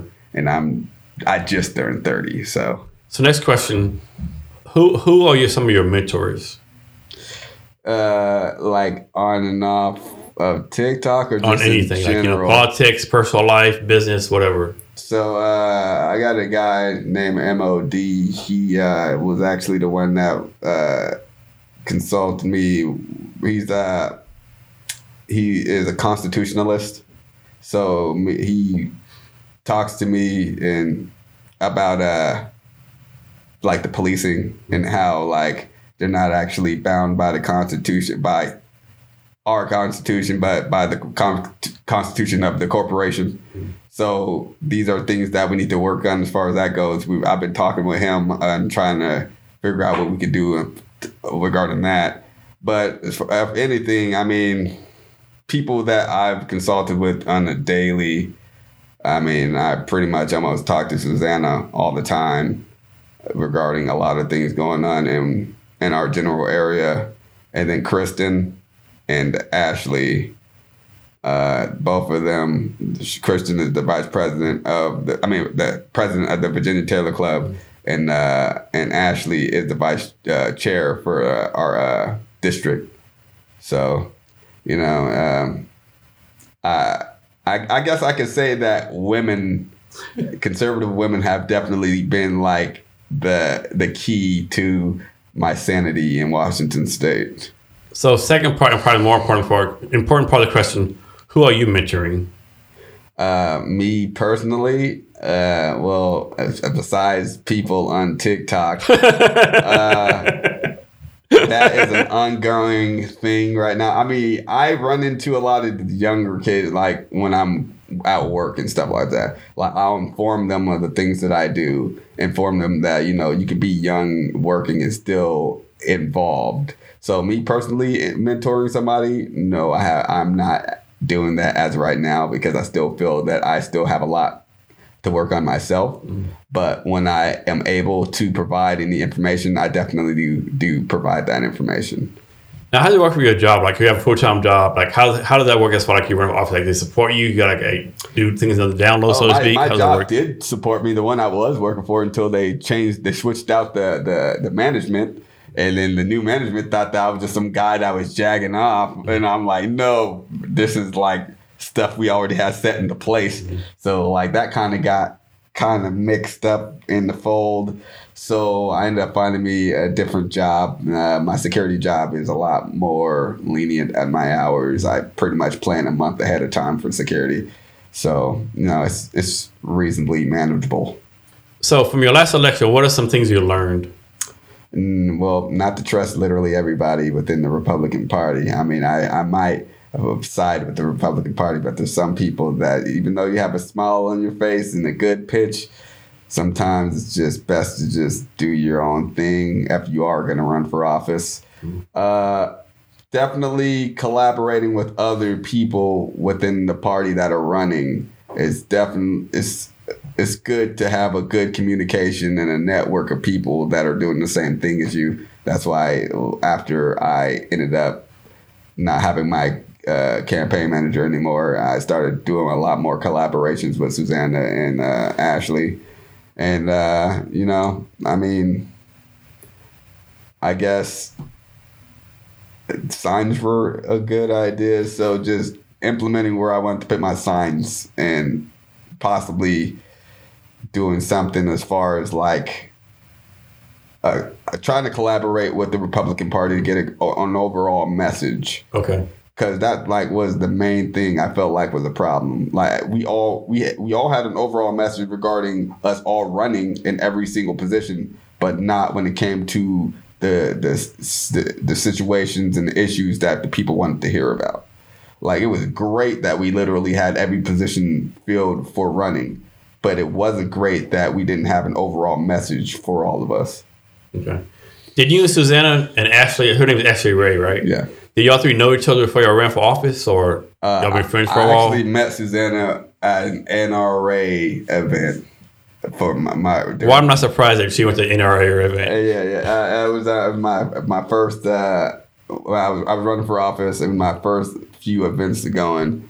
I already knew who she was beforehand. Mm-hmm. Like, I added her on Facebook, and everybody told me about her, and I was like, okay, well, I'm sure I'll run into her sooner or later. Ashley, I met her a year back before I ran, and we're both walkaways. So, you know, she walked away from the Democratic Party being a former leftist strategist, and I walked away from the Democratic Party being a Black Lives Matter supporter, Obama supporter, and former gang member. And I think Susanna told me that she was like used to be a part of Antifa or something like that. Yeah, that's her. Okay. Yeah, she was very engulfed in all. No, that's that a big fucking change from Antifa to the Republican Party. Like, goddamn. Talk about a change. Yeah, a fat change. I'm like, yeah, and I guess it might seem hard for people to think that she's not like a plant or something. I would think that's what I would think too, right? But, yeah, no, she got good intentions, and like she's very knowledgeable about a lot of things, especially when it comes to like tactics. So I don't know Ashley, but it seemed like you and Suzanne almost have like this brother-sister relationship almost. If you could call it that, I would call it. We just really trust each other a lot. Yeah. I'm really picky about family terms, seeing how I don't really have family like that I like connect with too hardcore. Mm-hmm. But I can honestly say that, you know, you're a big fan of hers. Yeah. I would say one thing, like you, like in the interview, you pretty much said like you're not pro-Chris or whatever. But I saw a Facebook post with you and Susanna where you said, "Hey, I'm ready to line the church," and you came, right? So. Yeah. I was like, yeah, I guess it wouldn't be bad to get back into church. Again, like I said, I'm not really a big church guy, but I'll definitely, if you invite me, I'll do my best to show up because I feel that it is important to try to build a community. And I do want to get more involved within the church community because I was very involved beforehand, but it seemed like work and everything else took me away from that. Yeah. So one more time, anything else you want to ask you? Anything else you want to talk about? No, I think you've been hitting everything on the nail for you. Okay. So we're about to get out of here. Can you give us any last minute of wisdom or advice or anything you want to talk about? I've learned that everybody feels that you can be too young in order to run for office. But at the end of the day, a lot of these people that have been running for office, their age don't really mean nothing because you could just be alive for a lot longer and be wrong for just as long. So, I mean, just do your own research and do your best to try to help out everybody that you can. You can't save everybody, and everybody that you can't save, just give them a little bit of time. Because I know it took me a minute to finally get my head straight being a former Democrat and going, oh man, that's what they meant. Sometimes it just takes time. Like, not everything's going to be a quick fix. Jalonnie, thank you for your time today. I really appreciate it. And to our listeners, thanks for your time as well. Remember to be great every day. Thank you for listening to this episode of the Jason Cavness Experience. Be sure to connect with us across social media at CavnessHR. Thank you, and remember to be great every day. Don't you know, pump it up. You've got to pump it up. Don't you know, pump it up. You've got to pump it up. Don't you know, pump it up. You've got to pump it up. Don't you know, pump it up.